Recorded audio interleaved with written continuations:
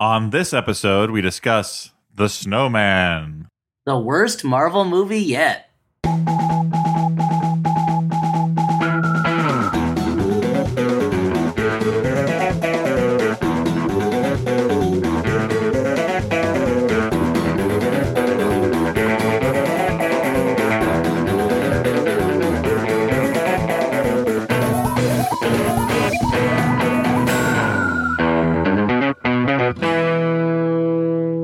Hey, everyone, and welcome to the Flophouse. I'm Dan McCoy. Hey, great energy, Dan. I'm Stuart Wellington. Stuart, I like those compliments you're giving to Dan. I'm Elliot Kalin. Oh, thanks. I mean, thanks to Stuart, I guess. And thanks to Elliot for the compliment. Yeah, and you're Hey, welcome no to problem. everyone. This is a positivity podcast where we try to be supportive of each other and just kind of generally, complimentary. So, guys, you're doing great. Everything's wonderful. Mm-hmm. I got to say, this podcast has been a total failure on my end. Hey, Elliot, you're doing pretty good at manipulating the Skype on your phone/computer today. Yeah, thank you. Is that Thank another you very compliment? Much. And I don't know if that's sarcastic or not. And Dan, you have a beard. Thanks. Guys, it's more of an observation than a compliment, but I appreciate it nonetheless. Guys, I think I wanted to let you put your own spin on it. Today's a good time for me to talk about a problem I have, which is me, like millions of Americans, suffers from always sounding sarcastic syndrome. Oh, okay. David Kalin syndrome, it's called. Yeah. I can't say something nice without sounding like I'm being an asshole. And I don't know what to do about it. Probably not host a podcast dragging bad movies. Here's what I like to do. What I like to do is I put my fingers up and I do kind of quote marks around what I'm saying, because it's like nothing's more sincere than when you quote someone to show them that you respect what they say. So when I give someone a compliment, I put quote marks around it with my fingers so that they know I'm being sincere. Mm-hmm. Oh, okay. Who are you quoting when you're complimenting them? Myself. Okay. All right. Well, that checks out, I guess. So I guess this is a bad movie podcast. Yep. That's what people tell me. And what does that mean? How does that work? How does a bad movie do we make a bad movie every episode? Yes, and we are way in the hole. We have spent so much money. I've had to mortgage my house that I don't have. It's weird. Oh boy. No, but we watch a bad movie and then we talk about it. That's the way it works. So let me get this straight. So it's a two-step process. Yeah. Okay, so the first step, watching. We watch the bad movie. Mm-hmm. What's the second step? I like to watch, Elliot. Now Dan's doing a weird bit in the middle of the other dumb bit. Yeah, so Dan, I started a dumb bit that was just about wasting time, and then you started a creepy bit that was about creeping me out, and you succeeded. That's gross and weird.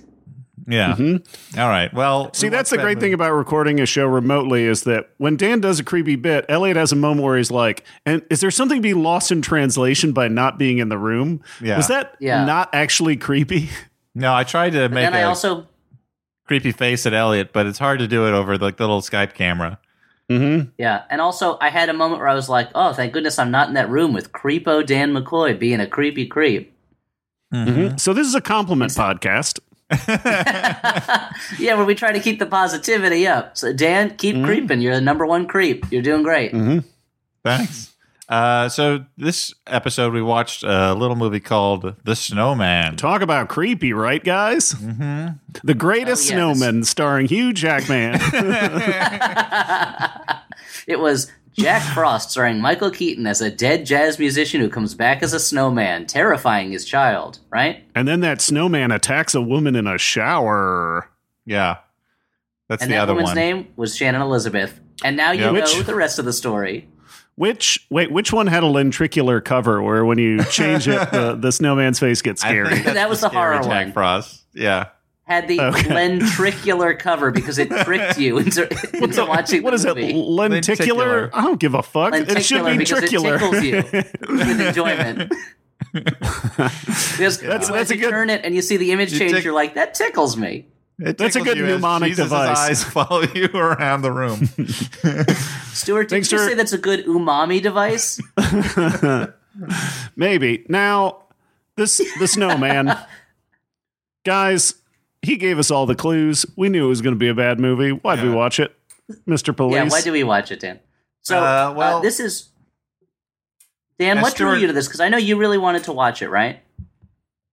I did really want to watch it. I mean, part of it was curiosity because I read the book. I've read a number of the books starring Harry Hole, or is it pronounced in the original language Harry Hula? So it's not a gross pun. That's even sillier. I thought the name Harry Hole couldn't get sillier, but Harry Hula is even sillier. The Great Harry Hole. Yeah. Well. Yeah.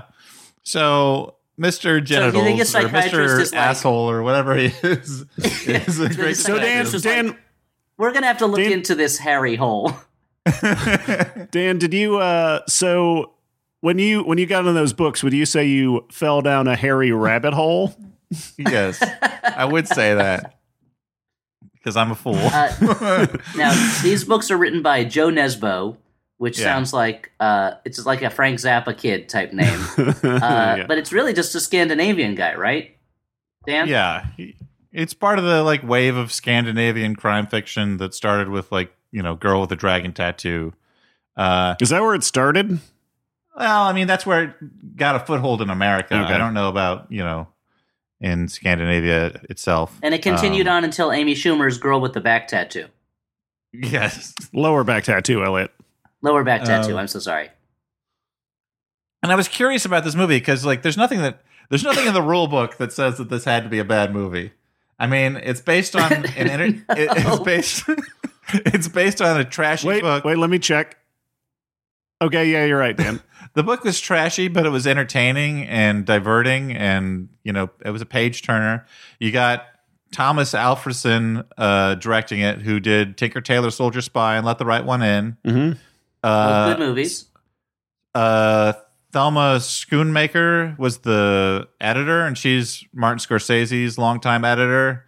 You got Michael Fassbender and Rebecca Ferguson in the main roles, and Charlotte Gainsbourg. Yeah, Charlotte Gainsbourg. You got J.K. Simmons and Val Kilmer and J.K. Simmons. Yeah, so everything about this movie was set up to be a #1 hit success. Was it, Dan? Yeah. No, it was widely panned. It was avoided by the public, and it launched 1,000 memes because the Mr. Police, I gave you all the clues, advertisement was very popular on the internet. Very popular and inaccurate. It implies a game of cat and mouse between a policeman and a killer, which the movie does not bear out. Now keep in mind, and this is something I didn't realize till I started reading about it afterwards, that apparently their shooting schedule was too short and 10 to 15% of the screenplay was not shot. So I guess they went into the editing room and they were like, wait a minute, we missed some stuff. So that's one of the reasons the movie makes no sense. And there's a J.K. Simmons character. We'll get into it. I don't even know why he's in the movie. There's a whole subplot that goes nowhere. And you know what? I don't need my subplots to go somewhere. I'm fine with that casino world in The Last Jedi. I enjoyed that. I don't need my subplots to be elegantly tied into the ending. But at least give me some reason for why this character is skulking around in an opera house looking at topless women. Dan? But I mean, I think the movie wanted to be a little sleazier, so it had to put a topless woman in there. I don't know. I mean, but we can all agree that J.K. Simmons looks great in this movie. Oh, he's jacked. He's jacked. You put him in that suit, and you're like, J.K. looking like gorgeous. A snack. Am I right? Dan. Am I right? J.K. His name means just keep doing what you're doing, J.K. Simmons. You're faster with an initials joke than me. Sorry. Yeah. That's why it's a tough life I lead, because everyone's always trying to best me in quickness with initials jokes, and I just want to rest. I don't want to have to constantly defend my title. But every punk kid who wants to make a name for himself wanders into my one-horse town, decides that he wants to show he's faster with an initials joke, and I've killed so many kids that way. Oh, terrible. Elliot always has to sit with his back to the wall so that a kid doesn't run up and try and out-reference him. Yeah. Yeah, exactly. So should we get into the plot of this movie, and would eventually lead us to the one great thing in it, which is Val Kilmer's weirdly dubbed voice? because I'd like to get to that point. Sure, let's get into the plot. That is so fucking twisty. I can't make heads or tails of it, and I read the book again. It's like a mountain pass in a dark night. So did you read this book, The Snowman, starring this guy? Yes. Yeah, it was the first book in the series that I read, and it hooked me on the series. So I obviously enjoyed it enough that I thought this might have the slight chance of being good, but we'll see what we all thought. So the movie opens up like in fucking Norway, and it's all snowy and shit. Yeah, what country is this actually? That's exactly the case. Norway. Is it Norway? All right. Yeah. Norway. It's in Oslo, yeah. So we see this kid lives in an isolated house in the middle of the winter with his mom. And a guy who calls himself the kid's uncle comes by and tests him on facts of Norwegian history. And whenever the teen gets an answer wrong, the uncle hits the mom. And she drops coffee beans all over the floor. Yeah. And the kid That's what those are, right? Yeah. Okay. Yeah, no, I think either that or they're mouse pellets. I don't know, something. But the kid goes outside to make a snowman, while the uncle, in quotes, not quoting anybody, this is to say that he's not really the uncle, and the mom have an illicit rendezvous. It turns out that guy is the mom's mistress and must be the kid's son. In fact, she says as much. But he wants nothing to do with that family, and he leaves. The mom takes the teen, drives him onto an ice lake, and then he gets out of the car, but she won't, and he watches as she just drowns herself inside of a car. And I'm sure, like any teen, what he's thinking is, hey, I wanted to use that car. I want to go down to the mall to see my friends. Mom, let me use the car. Oh, I can't use it forever? Thanks, Mom. Anyway, that's the end of that prologue. So much of that opening feels like digitally enhanced to the point that I'm like, I don't know what's going on here. Are they robots? It felt to me like I was watching a scene from even not having seen any of this movie. It felt like I was watching a scene from a different movie that suddenly got spliced onto the tape. Like, oh, yeah. I don't know what's going on, and I don't care. This feels like the scene that would show up normally, like right after the reveal of the killer, and you're like, oh, that's why he's a killer, because he was abused, and victims of trauma and abuse are always murderers. They're dangerous. Yeah. Can't have them in society. Well, it's not too much of a spoiler at this point to that this prelude has something to do with the killer and is probably the origin story of the killer. So it's not a spoiler. Yeah, because that's how movies work, Dan. This is the origin story of the killer. They just decided to give you a little extra tail at the beginning to wet your whistle for Norwegian depression. Here's a little booze boosh of misery for you before we get into the real story. A Serious Man kind of does that with the whole Dybbuk story. That's true. A Serious Man does do that. Doesn't really relate back to the rest of everything, but so in Dan's words, the Snowman as good as A Serious Man. But I love the fact that he goes outside to build a snowman, and I guess that's the origin story of the fact that he weaves Snowman into his killings later on. They talk about he remembers, that, right? But the idea that this kid remembers, on the day that my mom died, I built a snowman, so but I guess that's my thing now. Isn't he always making the snowman to sit there looking at the women he's about to murder accusingly? Yeah. I don't know. That's his judgmental alter ego, is this little snow guy. All of that might have been explained more clearly if they had shot I have to assume 20 pages of script that were left out. Why Snowman in particular? But, okay, we don't have time for that because now it's the present day or some other time. Michael Fassbender is a drunk guy who's asleep in an ice fishing shack, wakes up and goes off to his home. He's Harry Hole. He's a homicide detective who doesn't have a lot of work to do because there's not a lot of homicides in Norway. Speaking of his home, it is offensive to me that at nowhere do we see a bit of set dressing of a little woodwork thing that calls his apartment Harry's Hole. That's just fucking bullshit, dude. He is in Norway where the language is different, so that might be part of it. But no, other than the fact that they tell you it's in Norway, you see no Norwegian written anywhere in this film. No one has a Norwegian accent.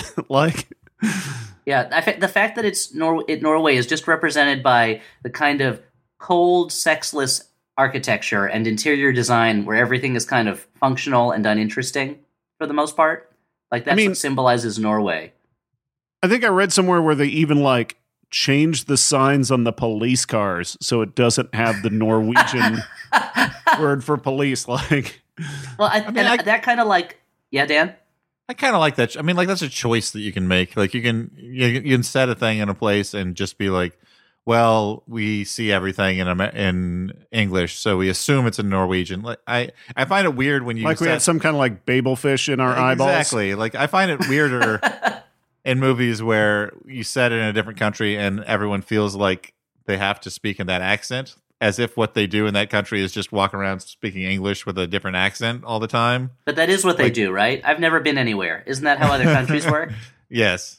Yeah. Like if you go to France, everyone's like, hello, how are you? Oh, well, right. Welcome to France. If you get Plimsoll language tapes, they're actually just dialect coaches. Well, I think it's weird to set a movie in a place and then make the choice to denude that place of much of its identifying marks. Because at that point, why didn't they just set this in like a small Midwestern town in America that doesn't have a lot of killings? Or set it in, and a big subplot is whether Oslo is going to get the World Cup. So it's like, everyone's talking about how great Oslo is and how we're all so proud of being Norwegian. But I mean, that was the emotional climax of the movie, right? Is when we're all like, yeah, and the music swells. And there's just a freeze frame of J.K. Simmons pumping his fist in the air, and then credits roll, and then the movie continues. So, anyway, Michael Fassbender's this depressed cop. It doesn't help that his apartment is full of dry rot and mold, and he can't live in it because they're cleaning it out all the time. It's symbolic of just like the shit he's dealing with, man. Yeah, he's got a corrupted soul. Yeah. But he's like John Constantine. He seems to be... Yeah, there you go. Yeah, he sold his soul to 3 different demons, and he can't die or else hell will go to war. So... Yeah. Here's the thing that I kind of don't remember about Constantine. Why were they so eager to have his soul, those 3 demons? You'd think like he's just kind of this like wastrel British drunk who smokes too much. You'd think one of the demons would be like, you know what? It's not worth it. Like you guys just take him. I mean, I think part of the argument is that you're trying to say that like demons are actually pretty understanding, chill things as opposed to like the embodiment of evil. And that's like a good avarice point. And greed, yeah, that's a good point. Now Touché, Stuart. Like these surfer demons who are like, yeah, I could take your soul, but there's some pretty sweet breaks today. Yeah, just accept it and move on, dude. Yeah. Demon with a puka shell necklace who's just kind of like a beach bum. Yeah. Yeah. I could collect souls and be like a prince of hell or whatever, but I don't know, man. Like, what does that mean in the end? I'm just here for now, Anyway, look at that. Check out that curl. I got to hit those waves. I'm just a lion's head surrounded by goat legs, dude. Why don't I put sandals on those 5 goat legs? Okay, so he's falling apart anyway, but his tough boss has been covering for him as he disappears from work on kind of like benders. But he gets a cryptic note in the mail on beautiful robin's egg blue stationery with a drawing of a snowman at the bottom. And the note is like a poem about snowman. Yeah. And it says, do you want to build a snowman? Yeah. Yeah. Come on and let's go and play. I never see you anymore. I don't remember the rest of the words. I knew I could count on you to take it since you have a kid. I know. Well, we used to listen to those songs all the time, and we haven't listened in so long that I've forgotten all of them. No, I never see you anymore. Come out the door. It's like you've gone away. We used to be best buddies, but now we're not. I wish you would tell me why. Do you want to build a snowman? It doesn't have to be a snowman. Right. Anna, go. Okay, bye. And then it goes, knock, knock, knock, knock, knock. Podcast, do you want to build a snowman? Or ride our bikes around the hall? Oh, God. Why did I Your company is overdue. I started talking to the pictures on the wall. Hang in there, Joan. It gets a little... It's a hit song from the biggest animated film of all time, Stuart. Anyway. Shrek? We also learned that... Yeah, would you say Shrek? Yeah. Oh, I was recently told a story about apparently for Shrek, they hired a bunch of people to write like a big opening musical number that would explain all the characters, and that they like put weeks of work into it and made and put this song together and presented it to Jeffrey Katzenberg, and he was like, "That was great, guys. That was great. But we just got the rights to Smash Mouth song All Stars, so we're just going to use that." Oh, God. Speaking of putting work into a score that's not being used, apparently this movie had a Johnny Greenwood score, and they didn't use it. Oh, wow. And they replaced him with Marco Beltrami. Yeah, which, I mean, Marco Beltrami, don't get me wrong, has dropped some sick-ass scores. I wonder what was wrong with Johnny Green. Well, maybe they accidentally hired Lee Greenwood. Oh, yeah. It was all And so really it was like, we can't have all this patriotic America music in this Norway movie. Yeah, it doesn't make any sense. So we also learned that Harry Hole has an estranged son named Oleg and an ex-wife whose name I did not catch. There's a couple characters in the movie whose names I just... Wait a minute. She's an ex-girlfriend, and that's not his actual son, No, right? it is his actual son, but Oleg doesn't know that. Oh, shit. That's what's going on. Yeah. I'm like, and Oleg. that is not clear in the movie. In the movie, I was never sure if it was his real son or not, and I was never sure if she was his ex-wife or his ex-girlfriend. People kept saying to Harry Hole, "He's not your real son. You don't have to worry about it." But it was like, I don't know. It was that clear in the books? Is that what it is, Dan? Yes. Okay. Now, I believe I'm right about this. I feel now I feel weird about my certainty about it, but so you mentioned a moment where Harry gets a note in the mail, and that's actually, I think, the one scene I really liked in the movie, or the little touch where he's in the cafeteria and he puts his food down, and then he actively goes and takes the second chair from the table and moves it away. Yeah, that's a good touch. And so Harry Hole's ex-girlfriend, mother of his possible son, has a new boyfriend, Matthias, who is he's some kind of hormone doctor. He's like a doctor, basically. Yeah. He Harry thinks he's a plastic surgeon at first, but yeah, I think he explains that it's that much of that stuff is dealt with hormones now, and he seems very jovial and eager to give Harry some medication. Yeah. Everything about him, like, and this character, everything about him screams, there's something off with this character, because if there wasn't, why would he have such a large part in every scene that he's in? yeah. Like, Well, he gets... Yes, Dan? yeah. I mean, Roger Ebert used to have something called the law of conservation of characters, where he stated that any character that seems extraneous to the plot is probably like ends up being the killer. And spoiler alert. Yeah. Maybe. Meanwhile, there's a woman with a red scarf. She's a mom. She gets home. She's just hanging out on her own after she puts her daughter to bed. Her husband was mad and left, and because she was late getting home from work and he had to go somewhere. A snowball gets thrown at her window, and she looks out and sees a snowman in her yard peeping at her.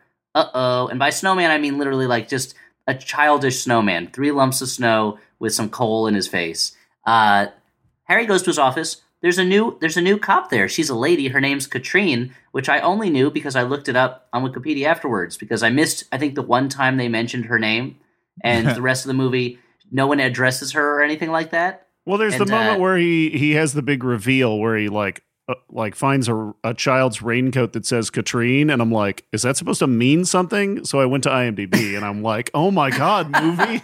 Because you hear the word Cloudberry more often than you hear Katrine.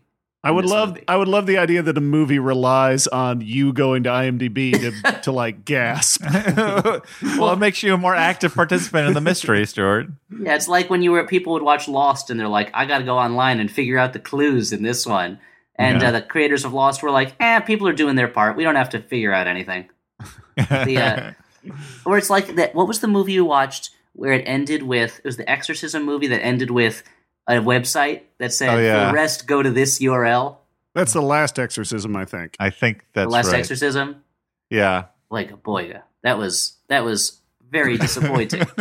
Yeah, where it's like, find out more at your local library. I would have loved it if they went even further, and it's like, write to this address, and you got like a snail mail like thing describing an extra scene at the end of the movie. No, it became a very long scavenger hunt. You right away, and they send you an audio tape that gives you the instructions to where to find a key that opens like a safe that has has a reel of film, and when you watch the film is like, hey, find this guy. He's the one who knows what happens in the movie. You got to track him down. People are spending years wandering the globe trying to figure out the end of this movie.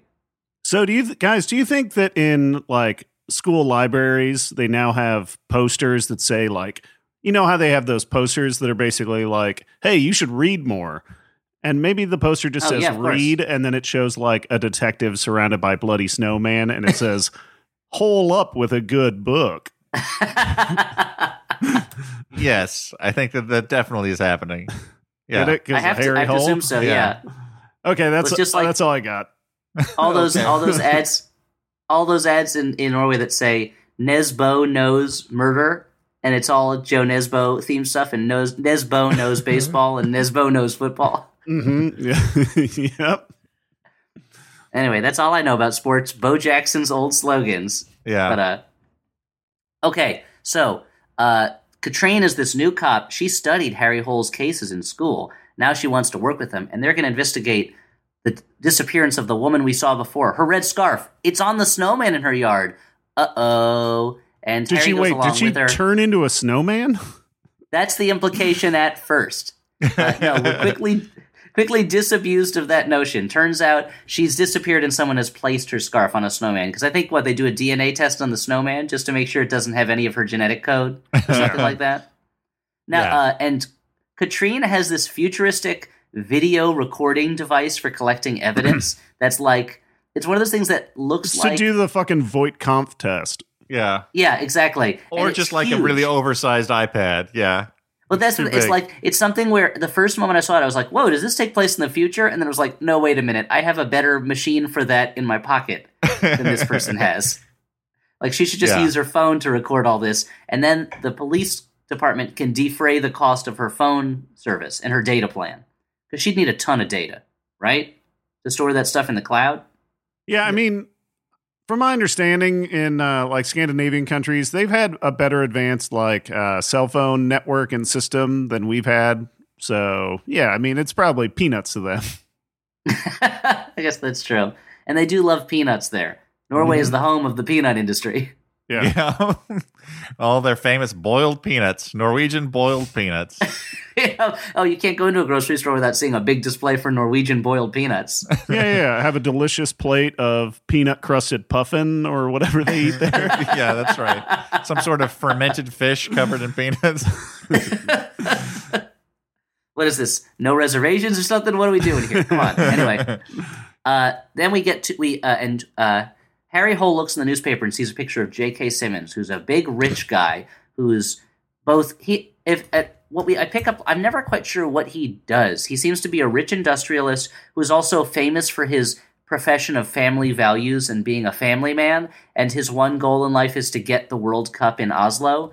And as we eventually find out, he loves to take pictures of women with his phone, thus proving that they have this phone technology that they could just use to record evidence if they needed to.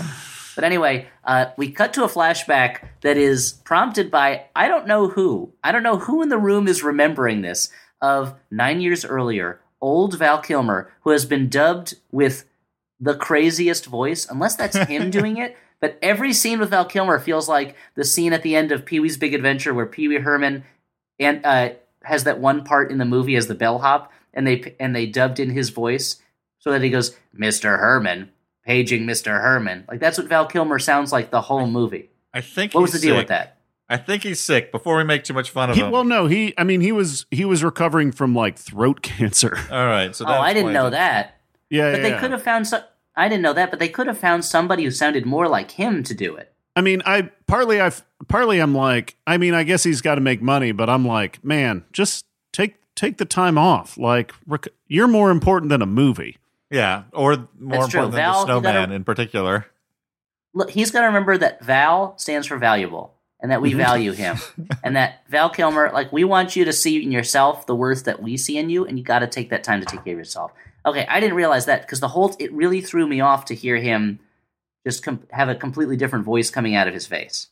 It seemed like an insane choice. It seemed like like that they were just going to replace him with who's that actor in All the Money in the World? Dan Plummer. Yeah, they're Oh man, my Christopher Plummer is a virus that is slowly infecting every movie, and here it's just the voice. But in every movie, you're going to see like in the background a building is going to be Christopher Plummer, or like some characters are like in. I went to see that Logan Lucky movie, and they get into a race car, and the race car was Christopher Plummer. Like he's just slowly like the way that a bone turns into a fossil by little bits of matter becoming minerals. Every movie is becoming Christopher Plummer that way. Yeah. I heard they're releasing a new edition of the special editions where all the characters are replaced with Christopher Plummer. Oh, yeah. Although Watto is an improvement when it's Christopher Plummer. He's very elegant, very cultured. Yeah. So what happens next? What happens next is Val Kilmer has been hired to investigate the disappearance of a woman who is friends with J.K. Simmons. She's the wife of a rich guy, and they know J.K. Simmons. And that's the end of that flashback. But I'm looking at my notes, and I'm trying to reconstruct from my notes what any of it means, because even my notes are not clear. Now I just have Hole talks to a missing woman's daughter, and we see that Harry Hole's good with kids. He really is good at talking to kids. Yeah. Then we cut back to the past, and we learn a lot of exposition via walkie-talkie that Val Kilmer's character Rafto has been suspended from the Force. I know that's a Norwegian name, but Rafto sounds so ridiculous. It sounds like a Muppet. Yeah. Yeah, you got a Muppet in the middle of this movie, which would have been amazing. Oh, if they had replaced Val Kilmer with a Muppet, a Muppet of Christopher Plummer, even like that would have been fine. I would have loved that. Like, and when you say walked on, you mean did that kind of like bopping walk that Muppets do, where they hop up and down? That would have been. Now I really want to see an otherwise serious Norwegian serial killer movie where the aging cop on the force is played by Fozzie. I would love that. And when he sees a dead body, he just shakes his head sadly and goes, "Waka, waka, waka." Yeah. Anyway, so we go back to the past. We learn via walkie-talkie dubbed-in audio that Val Kilmer's been suspended. Toby Jones is now the cop in charge of the case, but he's considered an idiot. And there's a snowman there. And there's a dead body that's at the top of a ski mountain that's being eaten by ravens or crows and or seagulls, I don't know. And Val Kilmer scares them away so that we can see the body. Now, Katrina, the woman cop in the present, thinks there's a snow-inspired killer on the loose. She thinks he kills when it snows. Does he?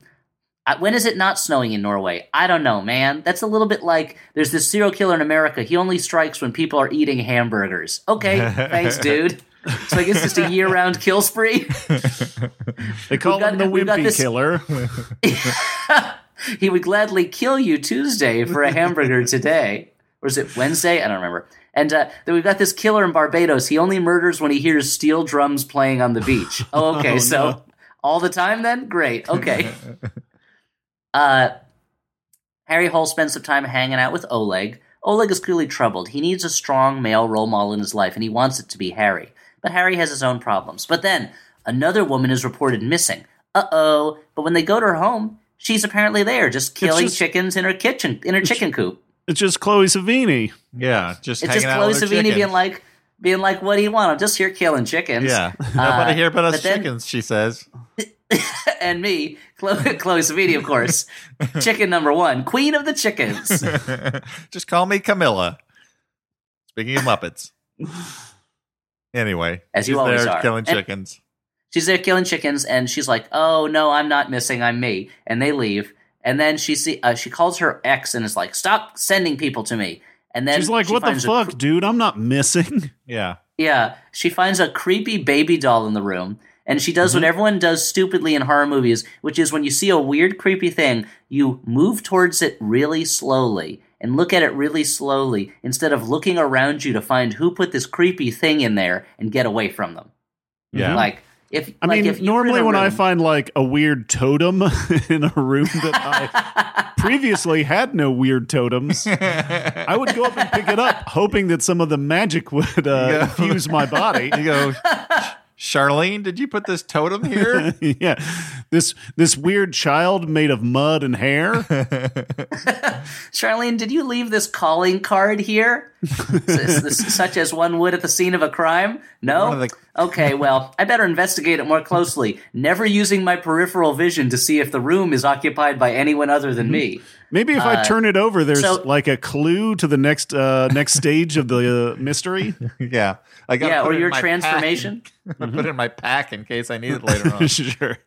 Along with my 20 pieces of gold and my healing potion that I picked up on my way to get the Triforce back together. Okay, wow, Elliot. So she looks at it. That's some contemporary video game references. It's a classic, okay? It's a classic. What am I supposed to talk about? Mass Effect or something? I don't know that game. Qbert? Is that what kids like? Qbert? what are the kids playing these days? What's Bonk up to? Banjo-Kazooie doing. That was a great game, though. Anyway, here's the problem with Banjo-Kazooie, and I'll just give it to you in a nutshell. Sure, Too much stuff to do. Every level, there were like 20 different things you had to find. And I was like, Banjo, Kazooie, can you guys sit down for a moment? Anyway, you're a great team. I love spending time with you. Banjo, you're a fantastic bear. Kazooie, I love the way you shoot eggs out of your butt at bad guys. But here's the thing. I don't want to collect all this stuff that you have me collecting on every level. By the way, I just want to beat the game. That's a weird way to deal with, unfertilized eggs, Like unfertilized is to just hurl them at enemies? Yeah. I mean, when I do that shit, people get angry. Otherwise, you'd just eat her young, so... Yeah, I guess that makes sense. But we could eat her young. Yeah. Yummy. Eggs. Eggs from chickens. Chickens being killed by Chloe Savini, who herself is killed right now. Because, as she's investigating that baby doll, she is attacked by a mysterious figure with some kind of, like, garroting wire gun that I don't know why that would exist, but maybe that's a real thing. Dan, is that in the book? I think so. I think it must be some sort of like farm equipment. I would assume, like the thing in No Country for Old Men. Yeah, that's what it felt like. Yeah. Otherwise, I don't know why it would exist. Like a thing that just like uses a wire to cut through stuff. I mean, well, why do we have a gun that shoots fire at human beings? That exists. True. Yeah. But this seems like this wouldn't be used in like a war situation. It's not like you're running around trying to get that. It's not like it's a fucking flying guillotine or something. You're not running around the battlefield trying to lasso Nazis with twine so you can cut their heads off. Yeah, I guess so. Yeah. But every killer in the movies and TV has to have like their special way of doing stuff. But when you read about serial killers, they tend to just kind of kill people the same way everybody else kills people, just by stabbing them or strangling them or whatever. What is it about the movies, guys, that demands our serial killers do things in crazy James Bond villain type ways? Stuart, I open the floor to you. Well, I guess it's to sell more toys, right, guys? Yeah. I mean, I was gonna say I'm more baffled. Okay, Stuart is holding for applause, I guess. Yeah, I'm usually more baffled by like the killers that always need to like taunt the police. Although I guess the Zodiac killer did that, so it's really they do. A lot of killers, I think they get off 3 times. Once from imagining the kill, once from performing it, and once from reliving it. And part of talking to the police is reliving the encounter. Like you need a witness that you can show off to in a way because that makes it feel more real. Anyway, that's why I do it. Oops. Guys, long-term sting operation has finally borne fruit. Guys, can we officially classify this shit as a true crime podcast? Because those are really popular. Yeah, right? Why not? Yeah, they called me the Park Slope pedant. I would kill people around Park Slope and then leave corrections on their bodies of times they used grammar wrong or got a basic fact wrong. People in Park Slope, Brooklyn were so frightened and afraid of getting anything wrong that they would, before anyone said anything, they would look it up in the almanacs they started carrying around with them, just so they wouldn't make themselves vulnerable to the Park Slope pedant. Yeah. But anyway, let's get back to the movie. I'm glad your reign of terror is over. Yes. Here's crazy twist number 1 that makes no sense. The police go back to find Chloe Savini's there. She's fine. And she's like, oh, I'm the twin sister of the woman you were talking to before. Thank God. What? Thank God, I was worried that Chloe Sevigny was going to exit this movie too soon. Yeah, and they find first Chloe Sevigny's body being eaten by chickens, and her head's been cut off, and where's her head been placed? On a snowman. Yeah. This is, The ultimate insult. the addition of a twin to this movie does not bear fruit at all. No, never. What are you talking about? Reason. It allows me to live out my ultimate fantasy of one living Chloe Sevigny and one snowman Chloe Sevigny. What a better movie would have been if she finds her sister's head and it's still kind of alive, and to keep it alive, she sticks it on a snowman and does a magic spell, and now regular Chloe Sevigny and half snowman Chloe Sevigny have to team up to find the killer before she melts. And you know that she's a twin and not the original because one of them wears makeup and the other does not. Mm-hmm. Oh, okay. It's a real Patty Duke story. I guess those were cousins. It's a real parent trap. Yeah. Identical cousins, which happens, I guess. Apparently. So then they go to like a winter sports gala that is celebrating. It's just promoting Oslo as a place for the World Cup. And it's like something out of a Batman movie. There's like actors in hockey outfits who are like skating around the gala attendees. Like J.K. Simmons is there, and Harry Hole goes there because his boss from the police force are there, and he asks him for an investigative team to get on this case because he thinks these cases are connected. Katrine, the lady cop, follows J.K. Simmons into a meeting with a creepy guy who is very much like what I imagine the MC from Cabaret is like in his off time. Just like a creepy, weird, like giggly, corrupt, decadent man who presents a young woman to J.K. Simmons, and then the woman lowers her top, and then J.K. Simmons takes a picture of it with his phone, and then it's like, get out of here, stop bothering me here. That woman will later, her face will appear in a window mysteriously, and then we will never see her again. So I guess enjoy that moment, guys. Harry Hole goes home. He finds that the mold remover, who is still working because only one person has been assigned to, I guess, clear the mold out of this whole building, and Harry Hole's apartment is the worst of them. He's dancing to this song that was playing at the first murder scene, and it's that song that goes hot butter, I think it's called, or popcorn. What's it called? I think it's called Popcorn by Hot Butter. No, because when Ellie was doing it sounded like fucking jizz music from Star Wars. Yeah. Yeah. They're jizz whalers. It's not jizz music, Stuart. That's a different thing. Okay. Yeah. But it was a famous early electronic song. I started assuming that it's just the national anthem of Norway because I know that type of music is real popular there. Yeah. That's their biggest musical export. I will say novelty songs. The one moment of real joy I had in the movie was hearing that song and being like, "Oh yeah, I remember that song." Yeah. It's like the trigger of, "Oh, I hadn't thought about that song in a long time." Just like in the movie Reprise, there's a song in it where I was like, "Oh, I hadn't heard that song in a long time." Anyway, at the murder scene, Harry goes like, get out of here to the mold remover, and then takes some of the medicine that he's been given from his ex-girlfriend's new boyfriend, and it's kind of I guess, have we seen the mold remover tampering with the medication? I can't remember or not. I think he does. Harry's team goes to work, and they find out that the dead woman, Chloe Sevigny, saw the same creepy doctor who showed J.K. Simmons the topless girl. And they go to his house, and he is very creepy and evasive and doesn't want to tell them too much about anything. Yeah. And the doctor eventually says, "You're going to need a warrant to search my house. Get out of here. You have been too rude to me." And this is either the beginning thing, dude. Yeah, and it feels like this is the beginning of either a web of intrigue or a red herring. And what it actually is the beginning of a plot that never gets resolved. They just kind of forget it after a while. Meanwhile, Harry Hole hacks into the lady cop's crime computer case, her Vogue camp test machine, and she finds out that she's been filming J.K. Simmons. Uh-oh. And Harry Hole's so taken with the case, and who wouldn't? It's so incredibly... If filming J.K. Simmons is a crime, then lock up most of Hollywood, you know? Because who wouldn't want to? The man leaps off the screen. And you've really got to hand it to any actor who manages to, I call them Giamattis, any actor who manages to carve a big place for him in Hollywood, not being a traditionally beautiful man, if you get what I mean. not being the handsomest knife in the drawer. What are you talking about? J.K. Simmons is not usually your idea of what a like Hollywood hunk is. So he's of that genus that I call actress Giamatti, which is just like, you're such a good actor that it doesn't matter that you are not a handsome man. We're still going to make you a movie star. I mean, that's obvious.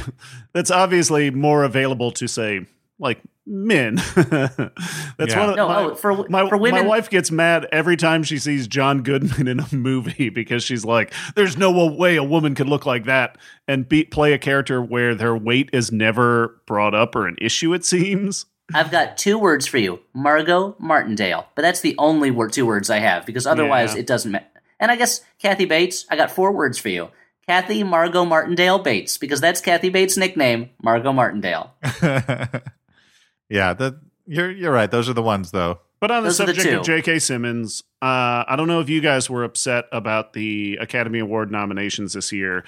When I saw the Best Supporting Actor category, and yet again, J.K. Simmons was not nominated for his role as J. Jonah Jameson in the Spider-Man movies. I mean, those are no longer eligible. That role was from years ago.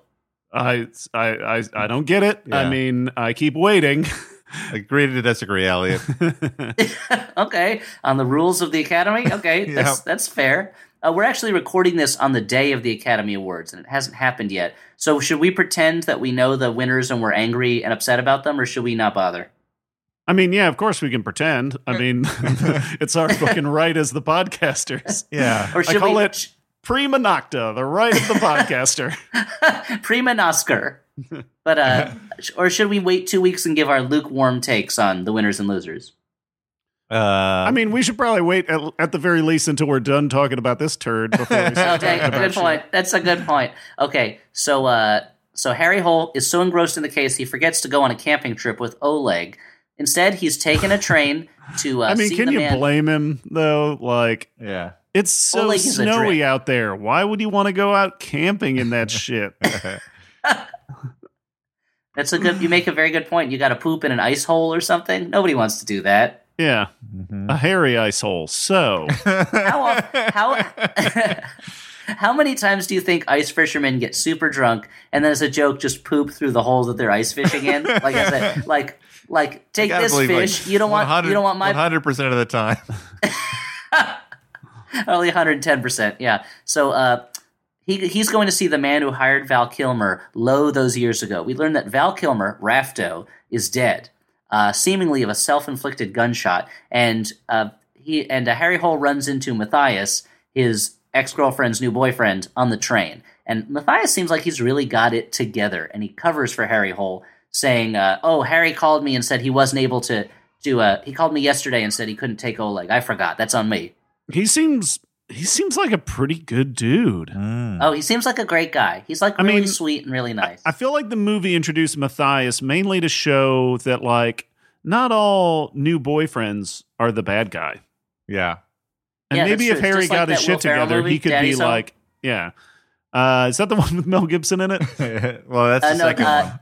That's the second one. More daddies, more stuff. So you're saying, Stuart, he's supposed to be like furious. He's supposed to be like a figure that Harry Hole should look at for inspiration to be a better man. Why couldn't he be more like Matthias? Well, we'll see how the movie plays out. Because right now, up till now, we think that about Matthias, you can't find a better man than Matthias. So yeah. I did that just to irritate Stuart. But he also, the fact that Matthias has the kind of like cold, dead stare of a Jared Kushner shouldn't worry us right now. We should think he's just like a good dude who could totally handle the Mideast peace process and is not using his office to make money for his failing family real estate company. Yeah. Anyway, Val Kilmer is looking more and more like Donald Trump. I just want to say that, especially in these flashbacks. And I kept thinking, take it easy on him, dude. Coup. He's going through a fucking sickness. I'm sorry. We flash back to Val Kilmer getting a note from the Snow Killer during Toby Jones's birthday party at the office. And Val Kilmer storms out. Now, go back to the present, and Harry Hole shows Toby Jones, who's now has aged barely at all in the intervening years, shows him a picture of Val Kilmer with his own head blown off that he just carries around with him. And we learn that that Val Kilmer's character, Rafto, had a daughter. Who's that daughter? I think you can figure it out. It's Harry Hole's Lady Cop, and Harry Hole figures that out by going to Rafto's fishing shack where he was killed and where nothing has been touched since then, and all of his mementos of his daughter are still around. And we learn that her password on her computer was Cloudberry, right? And that's what her father called her for some reason that I don't remember what it is. And we, yeah. Is this when there's like a flashback of his dead body and then somebody puts a snowman head on it? Yeah, that happened, right? Yeah. And it looked like flashback. It looked super CGI'd, right? Oh yeah, there was a one.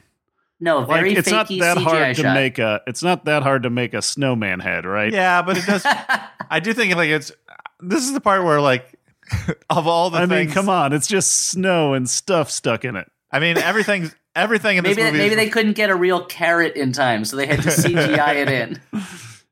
Everything in this movie is ridiculous, and everything doesn't make any sense. And the idea of a guy who spends the time as a killer to make a snowman every time is ridiculous. But what was most ridiculous to me was the idea that he could actually balance the snowman head on top of blown off Val Kilmer's neck.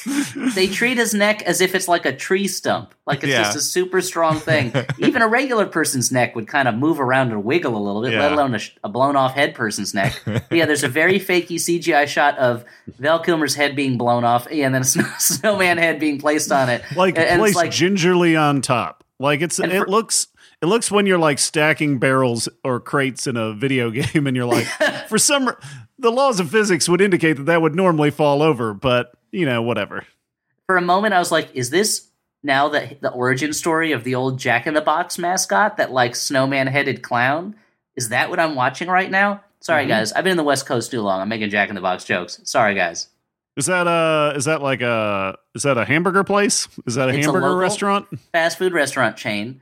You may remember it from when we were kids. There was an E. coli problem there, and some people got sick eating there. And for years, that's all I knew about Jack in the Box was that they had a sickness problem so bad that jokes about it were made on Saturday Night Live. And now I'm here, and they're everywhere. There's Jack in the Boxes all over the place. And it was funny for us because it was happening in someone else's backyard, so we were able to be like, "Oh, exactly. We're not suffering, so we don't care." It's like were you it's about not to happening. Ask me to wish them into the cornfield, Elliot? That's exactly what I was going to do, Dan. I was asking you to wish that Jack in the Box into the cornfield. If I had that power, Elliot, boy, things would be different. Oh, wow. Seems kind of threatening when you say it like that. Yeah. It'd be a good life for me. Yeah. And growing up in Illinois, I guess you just had to manually place things in the cornfield. That's right. Yeah, when I wanted to extend my evil power, I would just go out and I would drive and I would put her in the cornfield. They're like, "What are you doing?" I'm like, "I'm putting you in the cornfield." Yep. I'll just follow one of these rows of corn until I get out, but I guess thanks. Why are you putting me in this cornfield with sports equipment, mirrors, books you don't like? All this half-finished poetry that's addressed to someone named Donna in a chemistry class? What is all this? A collection of different brass instruments. All this used-up pornography about butts? It's used up. There's no more use left in it. No, okay. You only get... That everyone knows that's the way masturbation works. Yeah, if you were to touch it, it would just disintegrate. Yeah, it's like a toothpaste tube. You can't put it back in. It can't happen. Yeah. So anyway, I guess masturbation is like a toothpaste tube. You cannot put it back in. You cannot put it back in. I mean, Lord knows I've tried. Like, mother, get me the bellows. So, okay. We're about to get to pretty much to the climaxes of the movie. There's some complicated nonsense with tracking phone signals and a phone set up somewhere as a trap that I could not follow and did not care to. But it leads Katrine, the lady cop, to a setup like her dad's, someone who's had their head blown off. It's the creepy doctor from earlier. He's been set up to look like he killed those two missing women and then blew his own head off. Lady cop is suspended for, I guess, not following orders and just running off on her own. Yeah. For what? Yeah, she's not following procedures. Yeah, not following procedure. And Oleg runs away, but gets found incredibly quickly.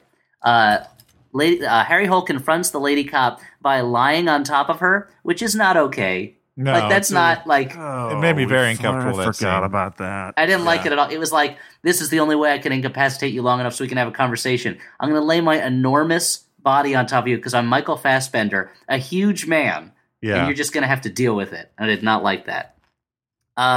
They argue. She tries to give him a drink, and he refuses because he's an alcoholic. She's tempting him, and he takes her off the case. She's gotten too close. Meanwhile, hey, they announced Oslo's going to get the World Cup. Yay! Everyone's celebrating at J.K. Simmons' nonstop rich man party. Another side plot that is baffling as to why it's included in this movie. Yeah. I mean, you got to get people to feel good before you make them feel so bad. I guess the same people who funded United Passions funded this or something. Yeah. FIFA, they're called? Yeah. So Katrine infiltrates the party so she can go undercover and find out if J.K. Simmons is actually a bad guy. Yeah, and which of course he is. Of course he is. That's when he snaps a pic. He snaps a pic with flash, right? Like, what the fuck? Yeah, with flash, because he's an old man. He doesn't know how to use his camera. What's great is he walks away from her, and then his flunky comes over with a room key and is like, if you'd like to talk to Mr. J.K. Simmons after the show. And he's over standing 5 feet away, just like waving at her like, yoo-hoo! It's like, very subtle, J.K. Wait, at least get out of the room before you send your guy over with the hotel key.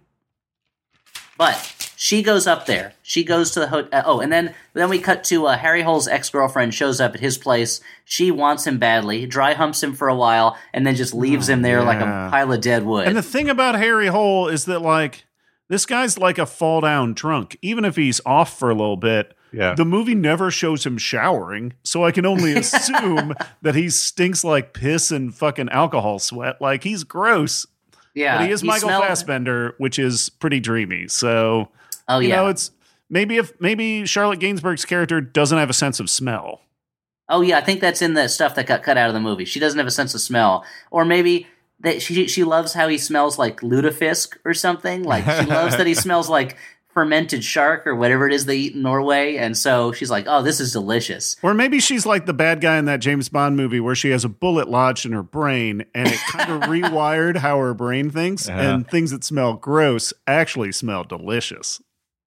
Oh yeah, is that the James Bond movie with my favorite bad James Bond line, welcome to my nuclear family, because he's got a nuclear weapon?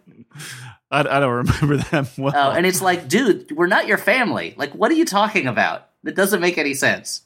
That's the one where Sophie Marceau is the bad guy, and she has those like giant earrings, and it's revealed that she wears giant earrings because she's like missing most of her ear. And you're like, I get why you're a bad guy now. You had no other choices left to you in life. No one would hire someone with weird ears. That's why you don't see Ferengi just working at jobs all over the place. Oh, I thought that's the only reason.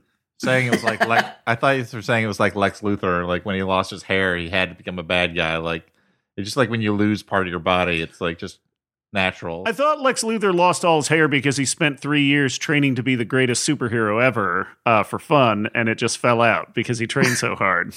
Sorry, that's a One Punch Man reference. Oh, okay. Okay, anyway, Lady Cop goes up to J.K. Simmons' room and sets up her video evidence box to catch video of, I assume, herself having sex with J.K. Simmons so she can post it online and invade his privacy with revenge porn or something. And then she's attacked, oh no, by the guy with that killer string gun. And Oslo gets the cup. Okay, everybody, we did it. The bad guy kills the Lady Cop. Uh-oh, she's dead. Cuts off some of her fingers and uses the fingerprints to delete her files. Now, clearly there's some connection between this killer and J.K. Simmons. It's hopefully going to... Lord knows I don't know what it is. It'll play out over the course of the movie. Yeah, like that's a question I still have. But Harry looks out his window and sees not a full snowman, but kind of like a two-dimensional trompe-l'oeil effect snowman on the top of the Lady Cop's car. Goes and looks inside. She's dead, missing her fingers in the car. So at the same time as she is being killed, or no, she already found the dead body, right? He was doing something while she was dying, right? Harry Hole? Yeah. Yeah, he was with Charlotte Gainsborough. Oh, right. And then but then she gets called by her ex-boy by Matthias and she finds the pills that Matthias gave Harry. So Matthias calls her, and it's like he's calling her to check where Harry is. Like, I don't. Anyway, they find some evidence that some dead woman's husband was lying about the doctor that he saw, that he knew something that he didn't know. Who knows? It turns out they saw a hormone specialist. They didn't see the creepy doctor whose head got blown off. It turns out, of course, Matthias is the killer, and he was the teen but he seems from so earlier. Nice. Yeah, he seems so nice, and he's so eager to help. And there's no reason up till now that we've had to believe that he has some kind of string gun that he uses to cut people's heads off. He hasn't even shown any interest in Snowman. What's that all about? So I guess, like, what we're supposed to believe, this convoluted motive that he has is that he's mad at women who have illegitimate children, or who have abortions. Is that it? Because it's women who don't want their children. Women who don't want their children. At one point, they talk about that a bunch of previous women who disappeared similarly were women who had all gone to the same abortion clinic. Okay. Yeah. So, and the reason why he's also targeting Harry is that, like, Harry has this illegitimate child in Oleg, but I guess it doesn't really fit the MO otherwise, because, like, she does want that child. So I'm not really sure. Well, Harry reminds him of his dad. Does she really want Oleg? Okay. I mean, as Elliot said before, Oleg is a drip. So. Yeah. It's like no one shows that much care about Oleg. Like, Oleg disappears and they're like, oh, he's at a friend's house. And then later in the movie, they're like, he's at a different friend's house now. Like, they don't really care. But Matthias kidnaps Oleg's mom, and takes them to his little grass shack out in Norway where he was raised as a kid. And we find out he was the teen from earlier, and the guy who was his father but wouldn't own up to him was the head of the police or something, who was investigating some stuff. I don't know. Like here's one problem I have with this ending, by the way, is I feel like it has single problem. It has a bit of Raiders of the Lost Ark syndrome, wherein, like, if the hero hadn't done anything, basically everything would happen the same way, because Harry doesn't really solve the crimes. I mean, he sort of does, but mostly it's Seven just, that way. Yeah, mostly it's just like at the end, Matthias kidnaps the people he loves, which he would have done anyway, and then Harry would have found out who the killer was through that, and we would have been in the same place. Maybe he wouldn't have gotten his finger sawed off by a wire gun. Oh yeah, that happens later. But it's also like he has this game of cat and mouse with Harry, and it's not really clear why he wants Harry to admit that Harry is selfish and not a good dad, and why he cares about that or gives a shit is not clear. Why he went after Val Kilmer, who it seems loved his daughter, when he was alive, that's not super clear. Like, it's really messy and mushy, but it feels like in Seven, where they're like, well, we ran out of leads, and the killer just shows up at the police department and is like, let's hurry up with the end game, shall we? Because I cannot wait around killing people anymore. I'm out of sins. I need you to pick up the pace, guys, and catch me so I can trick you into being the last one. Can we do this, guys? Can we do this? Like, there's 10 minutes left in this episode. We have to wrap this up, because next episode is a different mystery. Yeah. Yeah, exactly. Let's just assume Tate Donovan is the one who did it. It's like if there's an episode of the X-Files where they're investigating, and then 10 minutes for the ending, an alien shows up and is like, you got me, guys. Take me to the interrogation room. I'll explain the conspiracy to you. Meet more. This is how it works out. Yep. He said meet more because he's an alien, because that's alienese. Meet more, yep. Anyway, there's a big fight. Matthias is threatening... I think big fight is being generous. Okay, well, there's a little bit of slapping around. He asks Hole why he left his family, and Hole admits that he's selfish. They fight. Hole gets his finger hurt and gets stabbed in the leg with a fork. And then Matthias, having gained the upper hand, runs away. Hole runs after him, and he runs away because the final denouement has to take place on the thin ice. He shoots Harry Hole, and then... I guess God takes pity on everyone in the world, including the viewer, and the ice breaks and Matthias falls through and dies. I'm offended that the killer, when he has Harry dead to rights, he doesn't say, now you're in a hairy situation. Or like, hey, Harry, here's another hole, and then shoots him. Yeah. See? And then when he falls in a hole in the ice, Harry doesn't say, that was Harry's hole. Or what, ice to see you or something like that? Yeah. But I like the idea that see you later, ice hole. In a better story, Harry would have had a moment where he's like, that was your mistake all along. See, holes are part of me. I have a connection to holes, and I can call on them when I need them. Like a Looney Tunes character.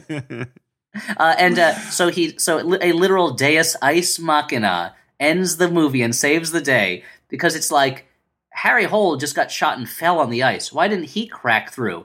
And it's not like Harry. Once again, we just covered Matthias. that he has a kinship with holes.